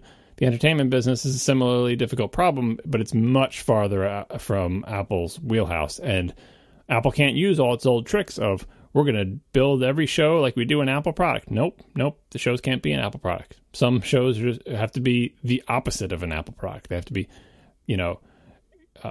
intense and involve sex and violence, or they have to be goofy comedies, or like things that just don't fit in the Apple way. And again, you can have a brand, you can be, like Disney or like Pixar and have a brand and put everything under that umbrella. But its competitors' brands are, in general, content that wouldn't air on network television, expensive television made for adults. So that's kind of what Amazon and Netflix and HBO have been doing. They're all spending more money on it than Apple still, which is fine. Like, Apple's just getting started. You know, Netflix's budget is $7 billion compared to Apple's budget of $1 billion. I think that's fine. Apple should not be putting $7 billion towards something it doesn't know how to do yet, right? So you figure out how to do it. Amazon's $4.5 billion. These are estimates from this article. We'll link in the show notes. And HBO is $2 billion. HBO's getting a lot of bang for its buck, because they apparently really know how to develop shows. They don't make a lot of shows, but the ones they make, they have a pretty good hit ratio, and their hits are really big hits. I mean, they've been doing it for quite some time. Like, they developed the skill over a very long time. Yeah, and it's a set. It's people. It's sets, different people who know how to get things developed, know what to buy, what not to buy, know how to make sure that the things produced in the same way that Apple knows how to, like, I have an idea for a product, but how do I make that product? What people do I need to make that product a reality so that it actually works? And what partners do I have to do? Like, it's a difficult business. Getting back to the broader issue of this thing, like, the reason Apple is doing this, as we've discussed in the past, is if Apple wants to be in this business of selling you video over the internet, everybody else is doing it. It is an important differentiator. Like, eventually, if everybody else has original content, like, this is why I get Hulu, this is why I get Netflix, like, because of these specific shows, and Apple doesn't have any of those, it has no more differentiator. Like, other than, I bought a bunch of movies on iTunes, and unless I go and remove the DRM on them, I need an Apple TV to view them. Very quickly, these streaming services have stopped being differentiated by the fact that, wow, I can watch video over the internet, because they can all do that. And they all have clients. This is another thing. They all have clients everywhere. This is a question someone had on Twitter. I think maybe directed at us, or maybe someone else. Is like, am I going to need an Apple TV to watch this original TV content? Or will I be able to watch it not on an Apple TV? Could I watch it in a web browser? Could I watch it? Is it built into my television? And the answer so far is Apple's been like, well, no, you can watch it on your iPad, your iPhone, and your Apple TV. No place else can you watch it. It's not built into your TV. You can't watch it from a web browser. You can't watch it in Windows. And it's like, what? Nobody else is doing that. If you want to watch Netflix, you can watch it everywhere. You can watch Netflix on your wristwatch. And it's everywhere. Nothing doesn't have Netflix on it.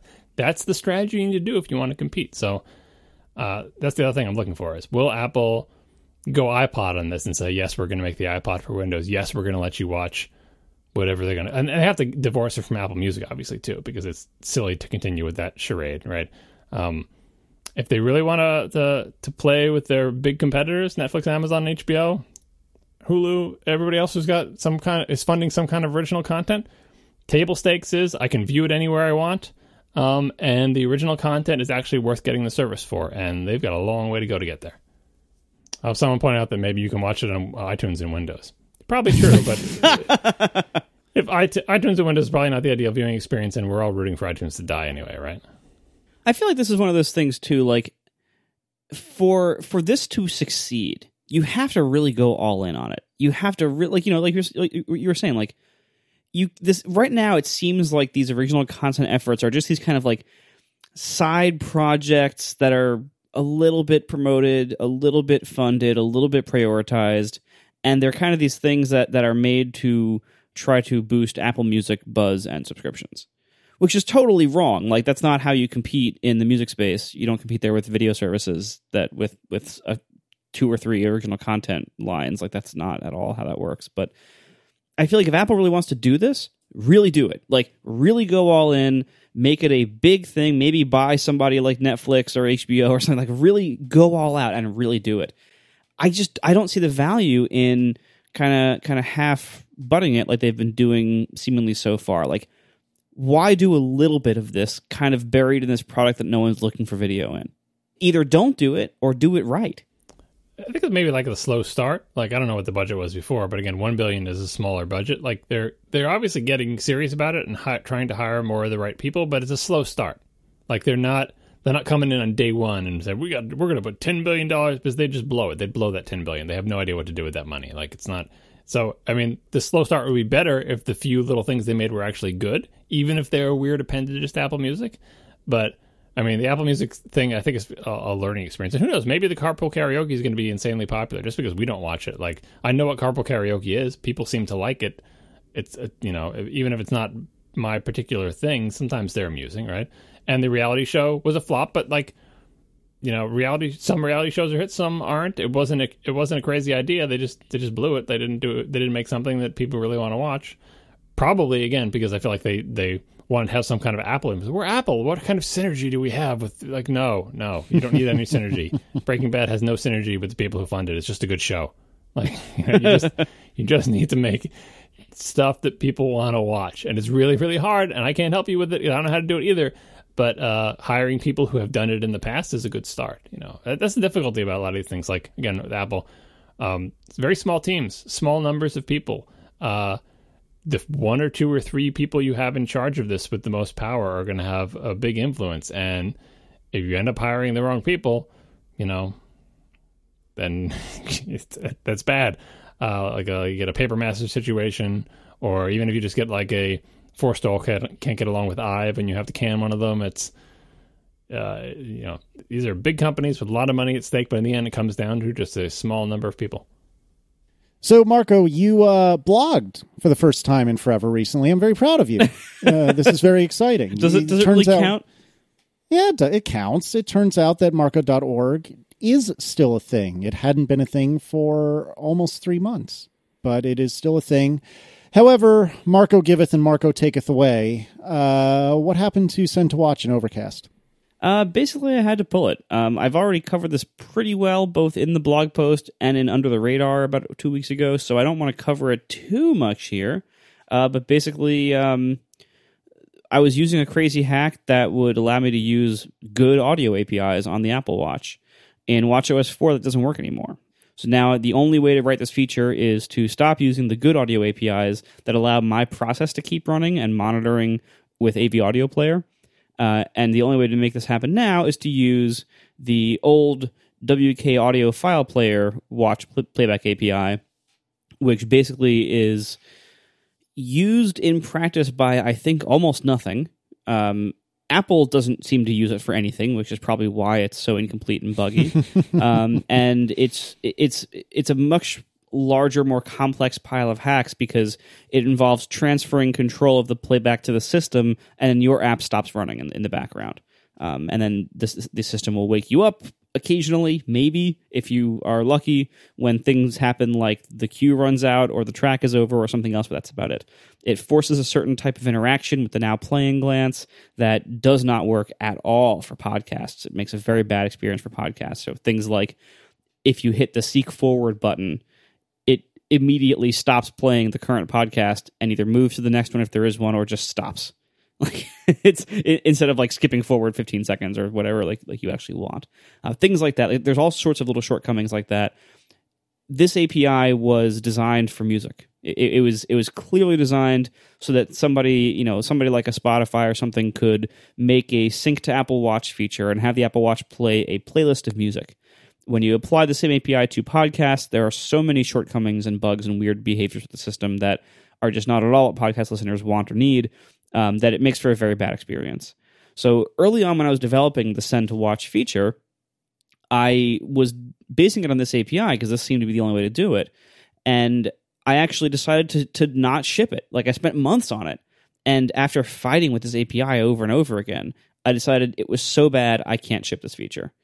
So I didn't. I filed a bunch of bugs. I, talked to people in Apple to make sure they knew about them and everything. And, how many apps are using this? Of all the needs that WatchOS has, like this might satisfy like 10 apps, maybe. Like almost nobody needs this feature. So I can understand why this doesn't seem to be a priority for them to really improve audio playback APIs on the watch, especially because this one probably works okay enough for music syncing. So it's really only podcast and audiobook and other long-form audio syncing that would actually need this.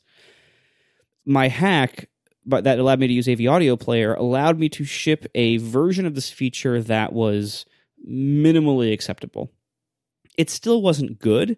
There's still lots of other problems with the feature, like how long it takes to transfer data, how I, as the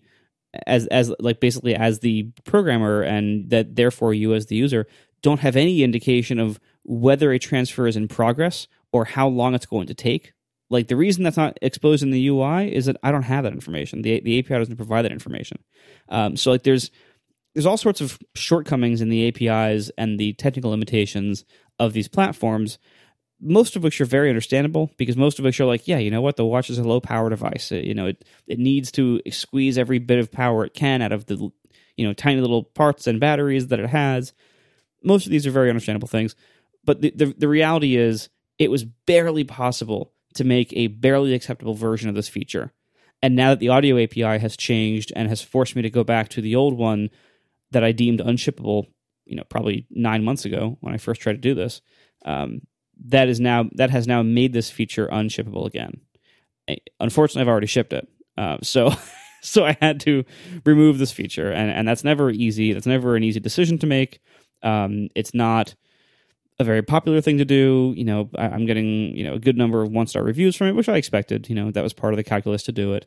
I had to weigh that, but I removed the feature now, and if I can bring it back in the future, as the APIs and the hardware mature, I would love to do that because I already wrote most of the hard stuff to do this. But there is simply no good way to play podcasts in the background on the Apple Watch in WatchOS 4. And hopefully that'll change over time. Do you have any hopes of them changing it? Like maybe if Apple adds offline watch playback of podcasts to their podcast app?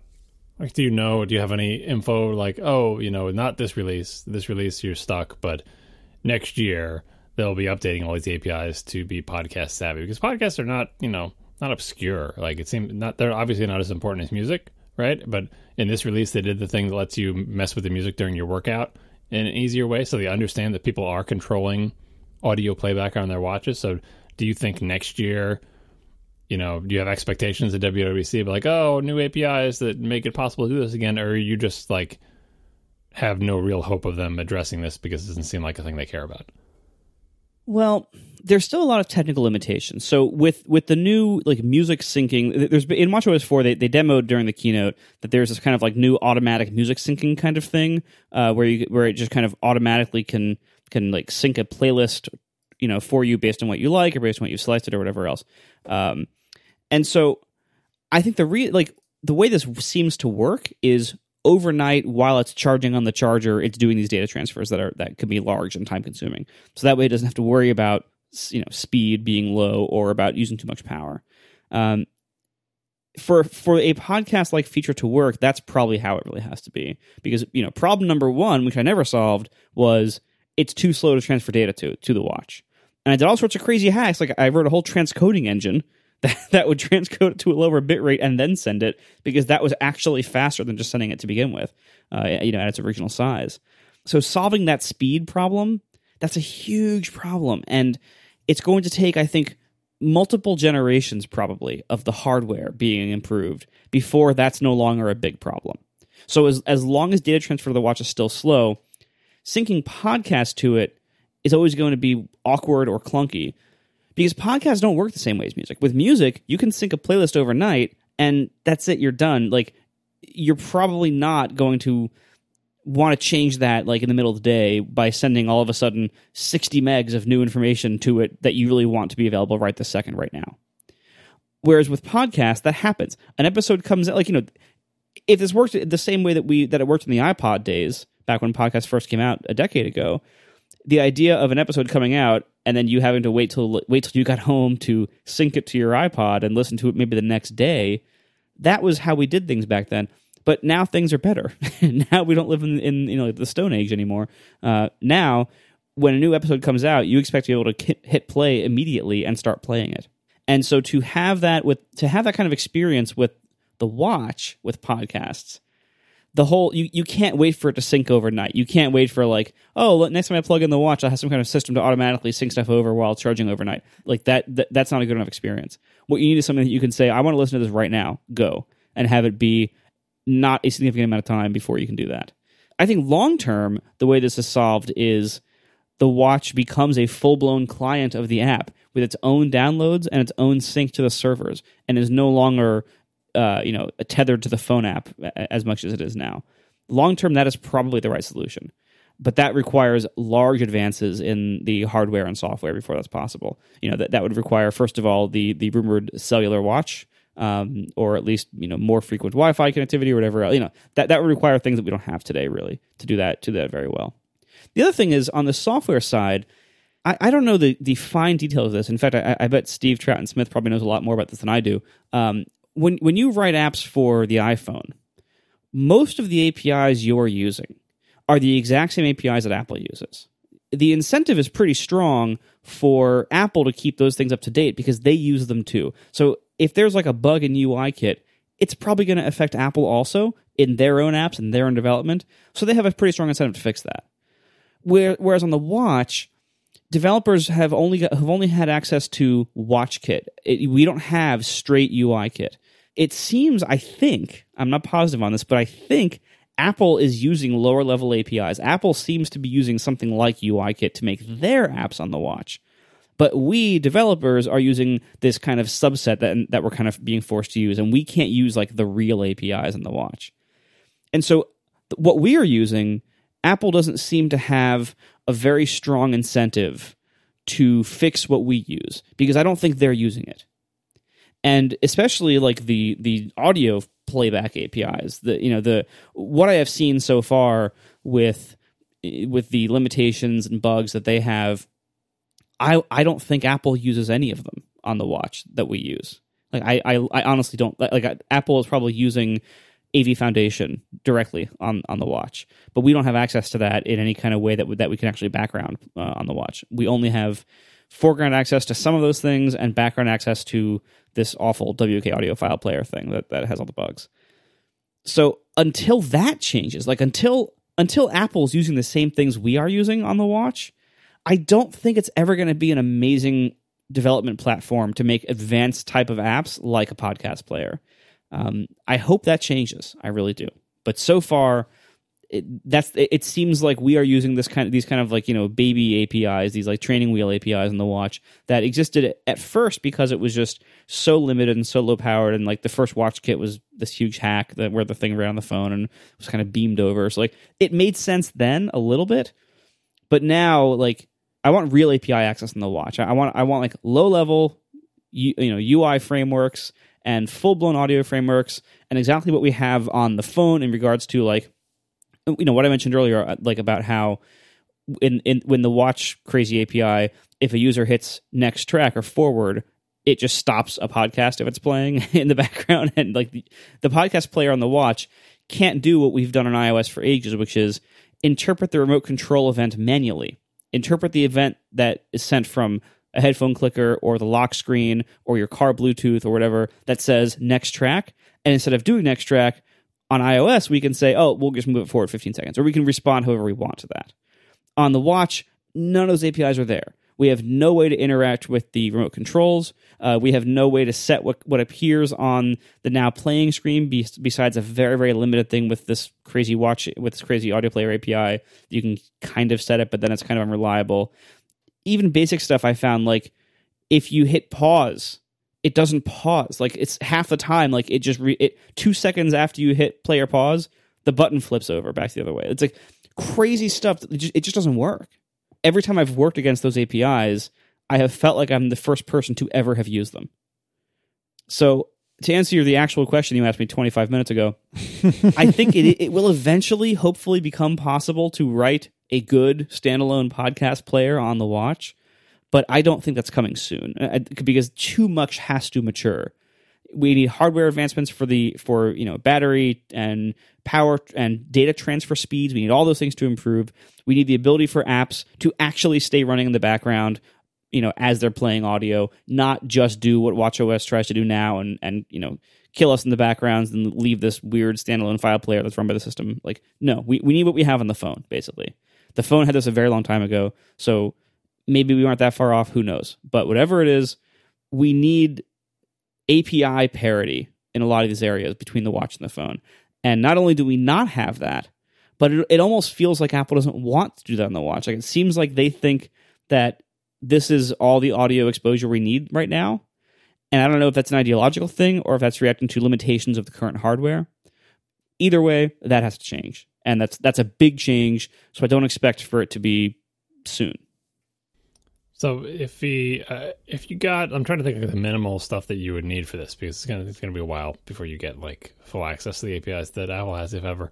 If you just got cell data and the ability to run in the background, at the very least, you could make a very simple streaming only player that communicates with that pulls the data from wherever the podcast is, and that communicates with your server in a lightweight way to keep sort of the timestamp updated, right? Because that's not heavy background work. You're like, pulling data for this podcast.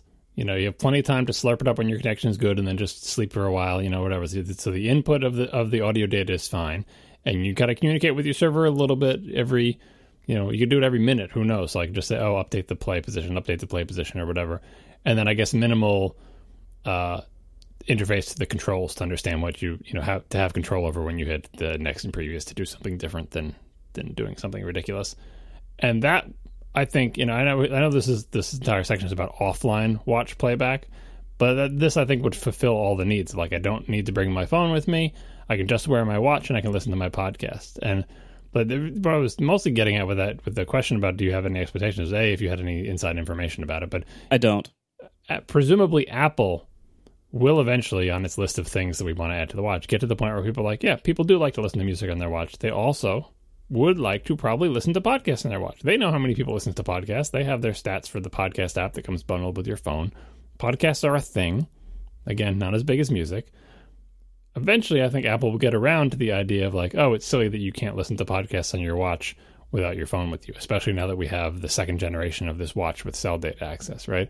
So they will get to it eventually. So I feel like there's hope for you. You're not just like swinging in the wind where like they're just never going to get to me. But I don't know what the timeline looks like on that. It's very difficult to tell how much Apple cares about podcasts sometimes. Well, it's also, this is the kind of feature that, believe me, I've run into lots of these. If you ask people if they want this feature, a certain number of them will say, yes, of course I want that feature. Or a certain number of them will email you without you even asking, saying, please, I want this feature. But then if you actually give it to them, the number of people who actually use it is usually, or not usually, often for some of these features, way, way lower than what they thought before they had it. Well, it's also the usability. Like I remember when I tried to send it to the watch, it's not easy to just figure out even how to do it. And then when you do figure out how to do it, the fact that it doesn't work that well will discourage people from using it. Sure, and I think a lot of people had that same experience with playing music on the watch through Apple's apps. Like the reason they had to do this kind of overnight automatic syncing thing with WatchOS 4 is because before that, when you had to kind of manually pick stuff to sync over, then wait, forever for it to transfer, that was terrible. It was so bad, most people didn't do it. Even now on the watch, I find the playback experience, even if you can get the data there, the playback and control experience on the watch is really rough compared to what you have on the phone. Again, this goes back to my thing of never bet against the smartphone. The smartphone is really good at this stuff. Like it is very rare that I do something on my watch to interact with a podcast that is at all non-trivial that I don't regret not just taking out my phone and doing it there. Like if you're doing something like, skip to the next chapter, fine. Take out the watch app, do it there. It's fast. If that's if you're walking something, that's fine. But like for anything non-trivial, I find it very hard to do anything on the watch, and not even just with audio in general. And there have been lots of other Overcast features where like people have asked for it or wanted it. Some of the things I haven't even released because like for example the Sonos integration. I right now there's as I mentioned, I think somewhere on Twitter or something, there's an API limitation that basically makes it, in my opinion, not good enough to ship. So, sound familiar? So I'm not shipping it. But I found in my testing of the Sonos integration, it was not a very good experience. And I mostly just preferred to have podcasts playing through my phone speaker sitting on the counter, or eventually I upgraded to an iPad Pro with big speakers in it. So that's the way an iPad Pro on the counter is by far the best way to play podcasts out in the open at home by a long shot. It's way better than Sonos, way better than Echo. It's just a way better experience. Because you don't listen to podcasts the same way you listen to music. There's a lot more interaction involved, and you have different, like you want to look at, if somebody mentions a link, you want to look at the show notes. If you might want to seek around a little bit, or look at a chapter list, or skip ahead, or skip commercials, or whatever else. Like there's much more interaction with podcasts than when you have with music. So like these systems that are designed for music playback, when you try to play podcasts with them, it sounds like a good idea and it sounds like it'd be awesome. But trust me, when you actually get it, it's not nearly as good as just using your phone or using an iPad that's sitting up on the counter. So there's a lot of these features, and I think watch playback is just one of these things that the nature of interacting with the watch, it's so limited. The software is so limited, the hardware, the ergonomics, they're so limited because it's such a tiny little device. I don't think it's ever going to be a great experience to play and manage podcasts on the watch. It's going to be something that people will ask for forever, and some people will use it, no question. I'm not saying nobody will use it, but I'm saying very few people will, even if it's done well. Like even if I do everything right, and even if the hardware gets a little bit better and things get a little bit faster, I still don't think it's going to be a very good experience compared to just taking out your phone and doing it there. You said something earlier, Marco, about the potential for an LTE-equipped watch, and I was on Clockwise earlier today, and that was actually the question I brought up is, hey, would you be interested in an LTE-equipped watch, and why or why not? And not to rehash that too much, but what I was saying was, I've been running a few times a week lately, and we'll see how long that sticks, but it's been sticking, for a while now. It's been a couple of months. And it occurred to me recently that the part of the reason I bring my phone when I run is because if I were to somehow really injure myself, I'd really want to be able to call like Aaron or an ambulance if it really was that bad. And if I had a watch that had the mechanism by which I could do that, presumably, with LTE, although I saw some rumblings earlier today saying that maybe it would be data only and not permit phone calls. But either way, if I had a watch that could call for help some way, somehow, then maybe I wouldn't need to bring my phone with me, which would be nice, that I wouldn't have to, because currently I carry it. I don't have one of those peculiar armbands or anything. And it occurred to me, wow, it would be really great to be able to listen to my podcasts on my, oh, crap. And so I definitely am not one that had used the send to watch feature in Overcast while it was there, but I am on a Series 0 watch, and I think I'll probably upgrade this year. And yeah, it would be pretty cool if that came back. So count me in as one of those people that's looking forward to somehow figuring out a way to make this work again, presumably with API changes. By the way, Steve Troughton-Smith actually gave us the name of the thing that Apple's apps use on the watch in the tradition of weird internal Apple names. I mean, Springboard's kind of weird too, but the weird code names, like what is the watch, like the code name Gizmo or something. Anyway, WatchKit runs on top of Pepper UI Core, like the, black pepper. And Pepper UI Core runs on top of UIKit. How do you know it isn't about bell peppers? I don't know what it's about. Maybe Chris Pepper. Yeah, could be. It corrects your typos for you. Mm-hmm. Joke with an audience of 7 people. Yay. Thanks to our sponsors this week, Fracture, Eero, and Aftershocks. And we will see you next week. Now the show is over. They didn't even mean to begin, 'cause it was accidental. Oh, it was accidental. John didn't do any research. Marco and Casey wouldn't let him, 'cause it was accidental. Oh, it was accidental. And you can find the show notes at atp.fm. And if you're into Twitter, you can follow them at CASEYLISS. So that's Casey Liss, MARCOARMENT, Marco Arment, SIRAC, USA Syracuse. It's accidental. They didn't mean to. Accidental. Tech podcast so long. I have some bike follow-up.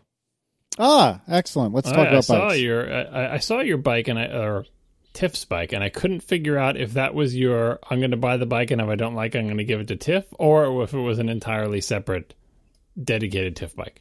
It was the bike that I was buying for probably Tiff, but I was going to see if I liked it. Right.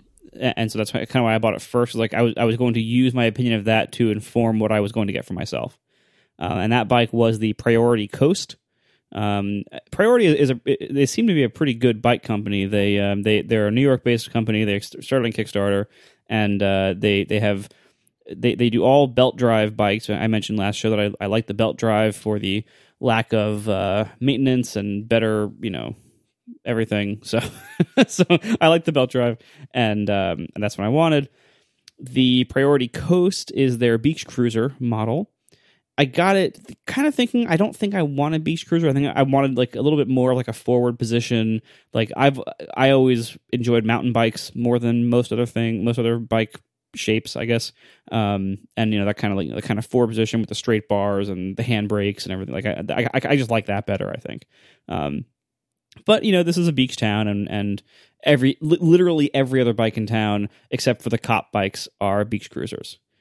Even one of the cops has a beach cruiser. The rest have mountain bikes. But anyway, so like I thought that I should probably try that. So we did, and it is a little bit big for me, which I kind of expected going into it. So it's a little bit big, and I really don't like the coaster brake. This seems like a beach cruiser thing that all beach cruisers have. That where you pedal backwards to brake, the coaster brakes. I was not.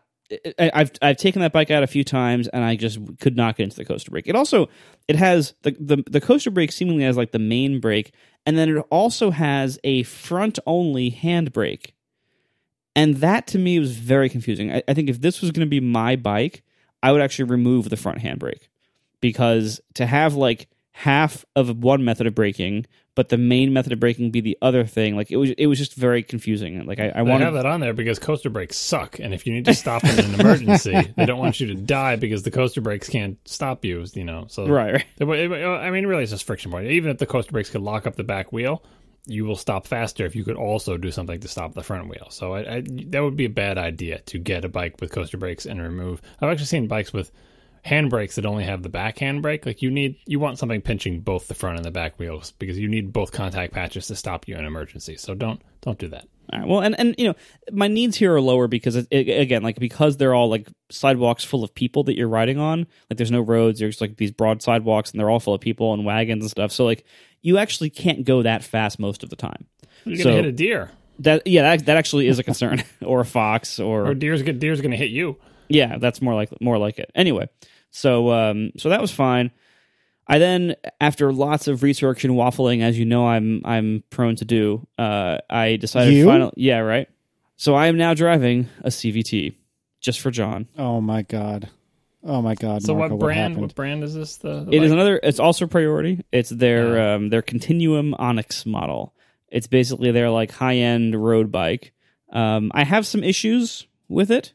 It's not a road bike like a road bike. It's a commuter bike. So it's like it's not like a racing like the handlebars don't have like those like dip down U shapes.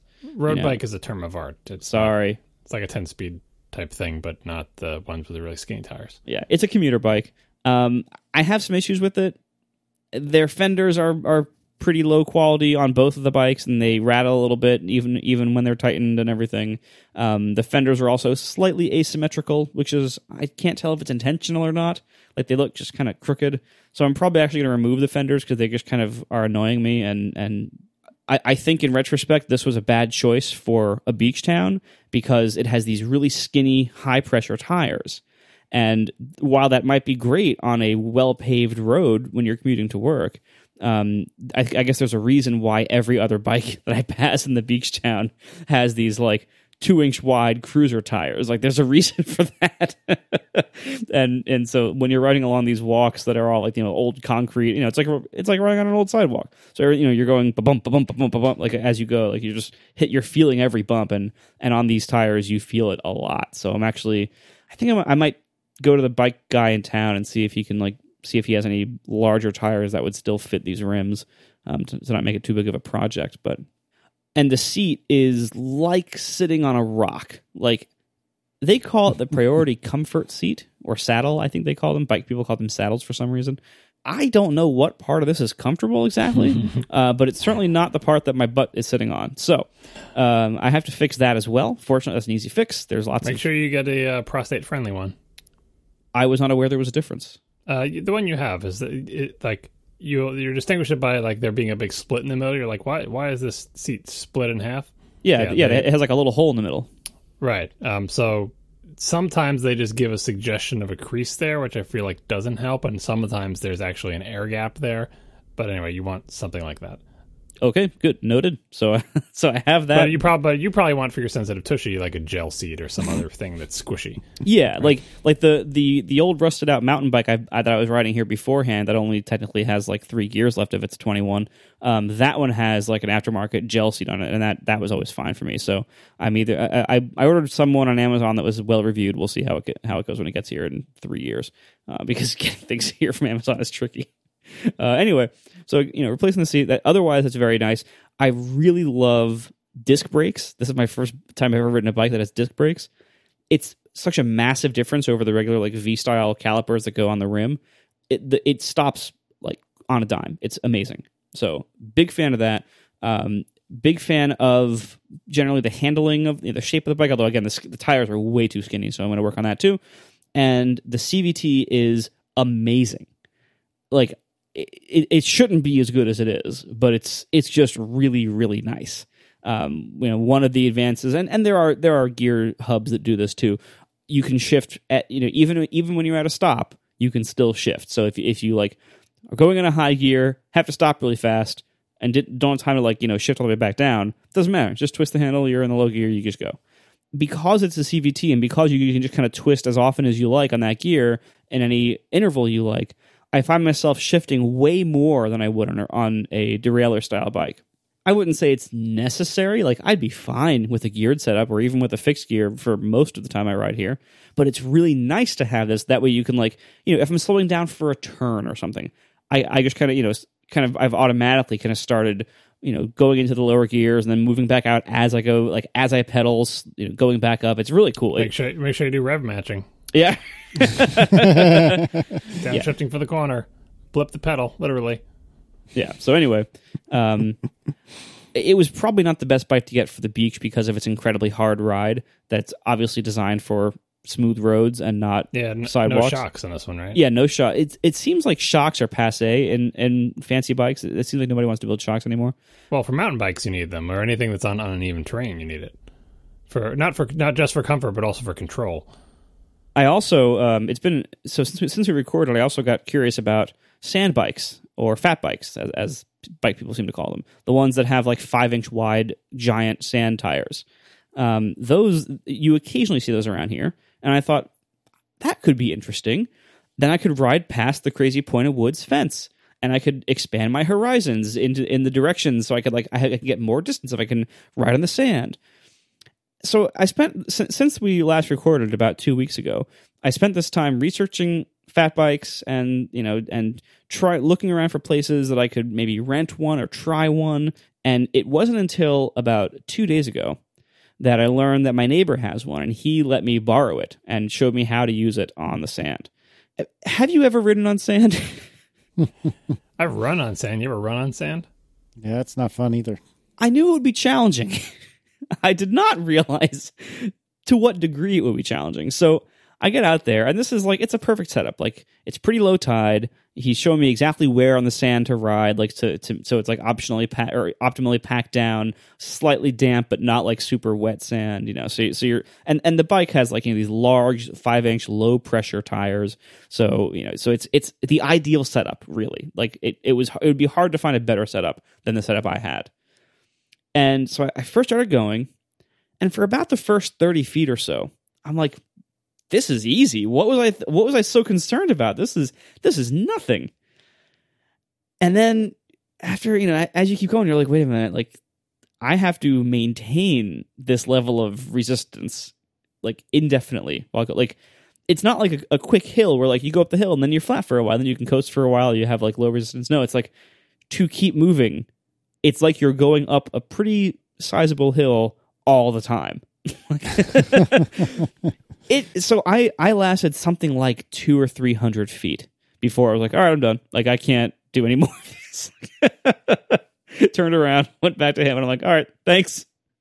I'm like, this ride is either going to save me a $50 rental fee from the place in town, or it's going to cost me $1,000 to buy one of these bikes.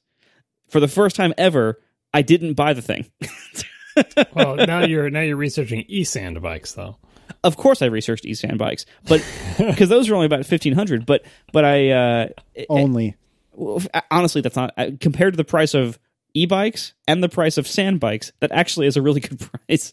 But anyway, my issue with those is like, what's the point then? Like, the whole reason I'm riding is for exercise and getting myself, and the challenge of it, and the e-bike thing, I think makes more sense if you're doing like commuting, or like if there's some other reasons why you're doing this besides just like the exercise value. Like if you were a delivery person using a bike, or if you had to ride between these towns and you had to go on the beach to ride between certain ones, like for your job or something, that'd be a different story. Then that would make more sense. But for my purposes, as like this is mainly for exercise, an e-bike is it kind of misses the point, I think. Well, what about exploring? Is at this point that you want to explore beyond a certain point that you hadn't gone beyond before? You want to find new places to get Lyme disease? You should use the e-bike for that, to let you go exploring in areas where previously you would have been too tired to get to.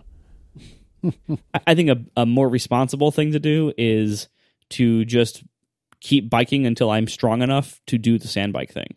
That is what I should do. It probably isn't what I will do, but that is what I should do.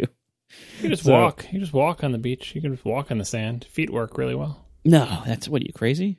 No. So somehow we go up and down beaches on Long Island and we have no bikes, just our feet. Make sure you bring shoes. Sand is hot. It is pretty frustrating though. Like when you will occasionally see somebody with an e-sand bike drive by as you're on the beach. You're like, damn it. Yeah. So anyway, what I ideally still want is basically what I mentioned last time is my high-end option, the Budnitz bicycle, the Model 3 or number 3. That's it. I keep getting their names confused with Tesla's names because they have some that begin with model and some that begin with number.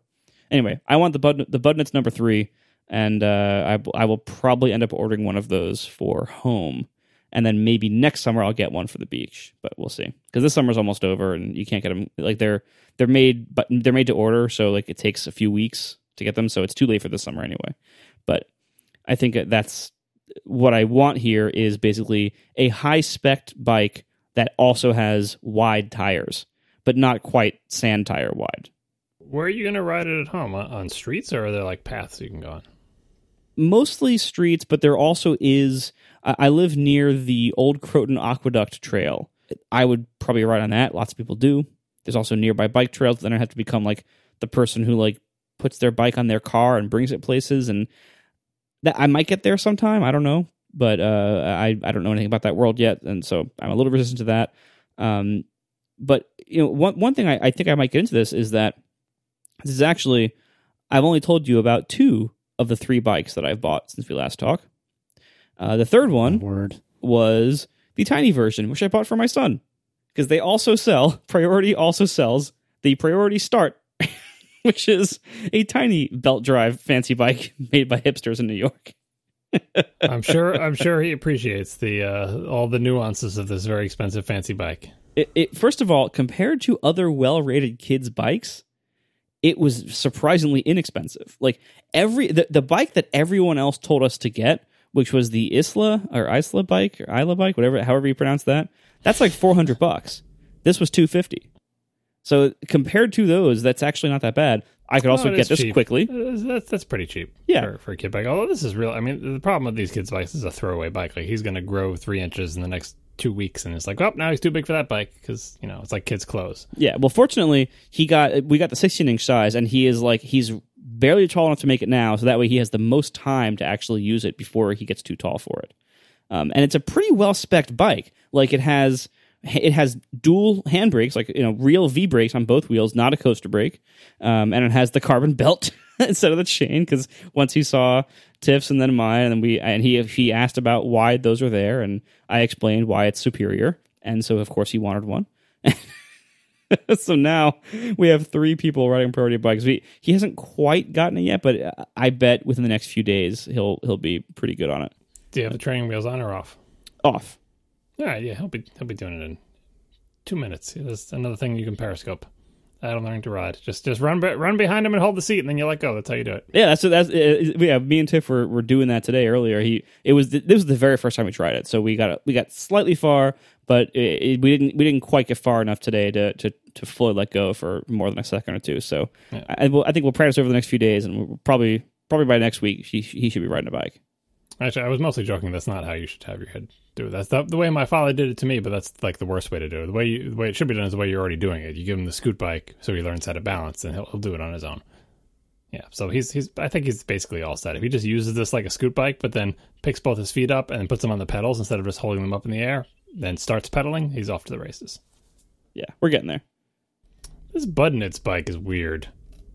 Which one, the number 3? Yeah. The frame is weird. Well, they're actually known for their like cool artistic frame. Yeah, I don't need my frame to be artistic. And it's no CVT. You're going to be spoiled by the CVT, and then you're going to come to this, and it's like 11 gears.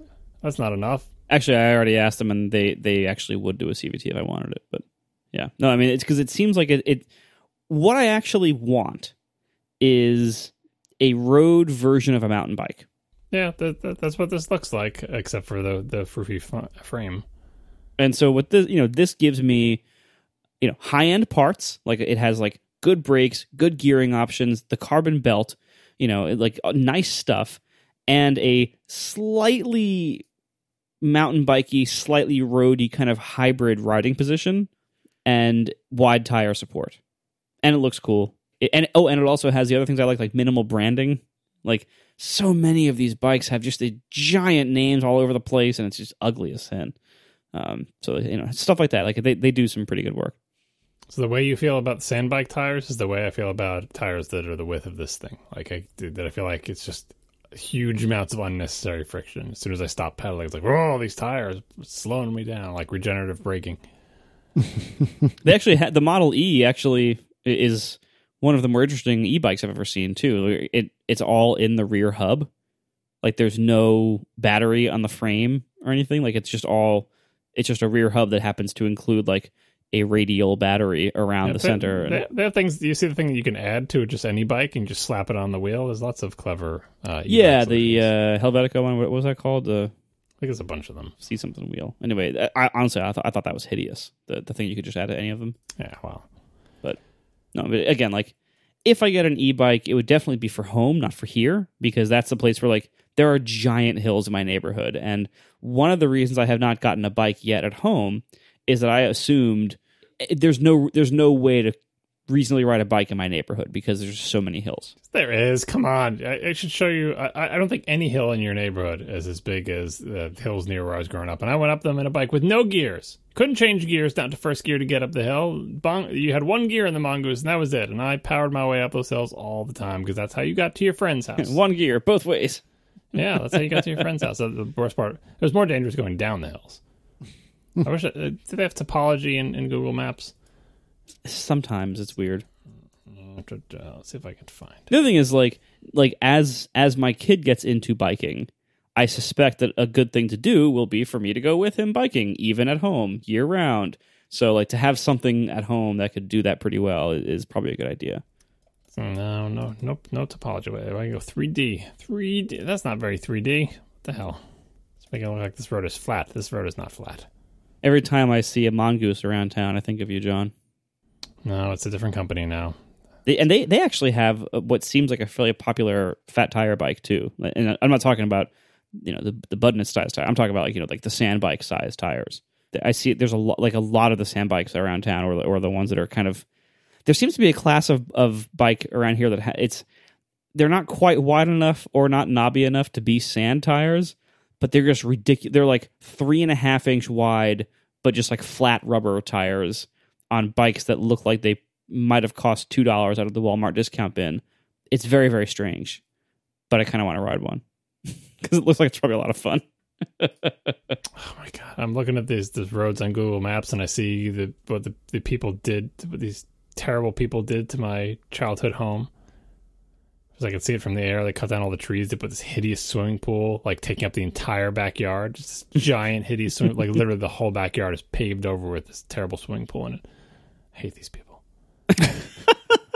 That should be your retirement plan. Buy back your old house and fix it. It's not that great of a house, and I can't replace all the trees. They cut down so many trees, so many big full-grown trees. At least they still have them in the back, but just they cut down so many trees. Oh, you can. I mean, if you save enough money, you totally can buy full-grown trees. I know because there's the guy Shaw. There's some guy named Shaw who like invented the hedge fund or something, and he's building a large house down basically at the edge of my neighborhood. They've actually trucked in full-size trees. Have you ever seen a tree on a flatbed truck? Yeah, that's what Apple did for the Apple Park thing. Yeah. Like, I would love to know how much it costs to get a full-size tree shipped to your house and planted. I'm guessing it has to be like $100,000 or something. Like, there's maybe $5,000 a pop. Well, all right, maybe $10K a pop. Because it's not on one like regular flatbed. It's on like the oversized load trucks they bring houses on. Yeah, they got the big spade. They got the big spade thing that's containing the root ball and all the dirt. Yeah, I know. Yeah, it's a giant root ball. Like I can't I can't even imagine. Like yeah, you ever see them take it out? Like it's like a thing from like a Portal. Not Portal. Half-Life 2 with like City 17. These giant metal things go in, chink, chink, chink, and they all go underneath the thing, and they all go down and meet in the middle, and it tears up the tree. It's cool. Yeah, I didn't see that part, but even just seeing the truck go down like the main thoroughfare in our town and park next to this giant construction project with this giant tree lying down on the back of it, like that's wow. So anyway, you totally can replace those trees, but maybe plan for like $100,000 each as the possible cost.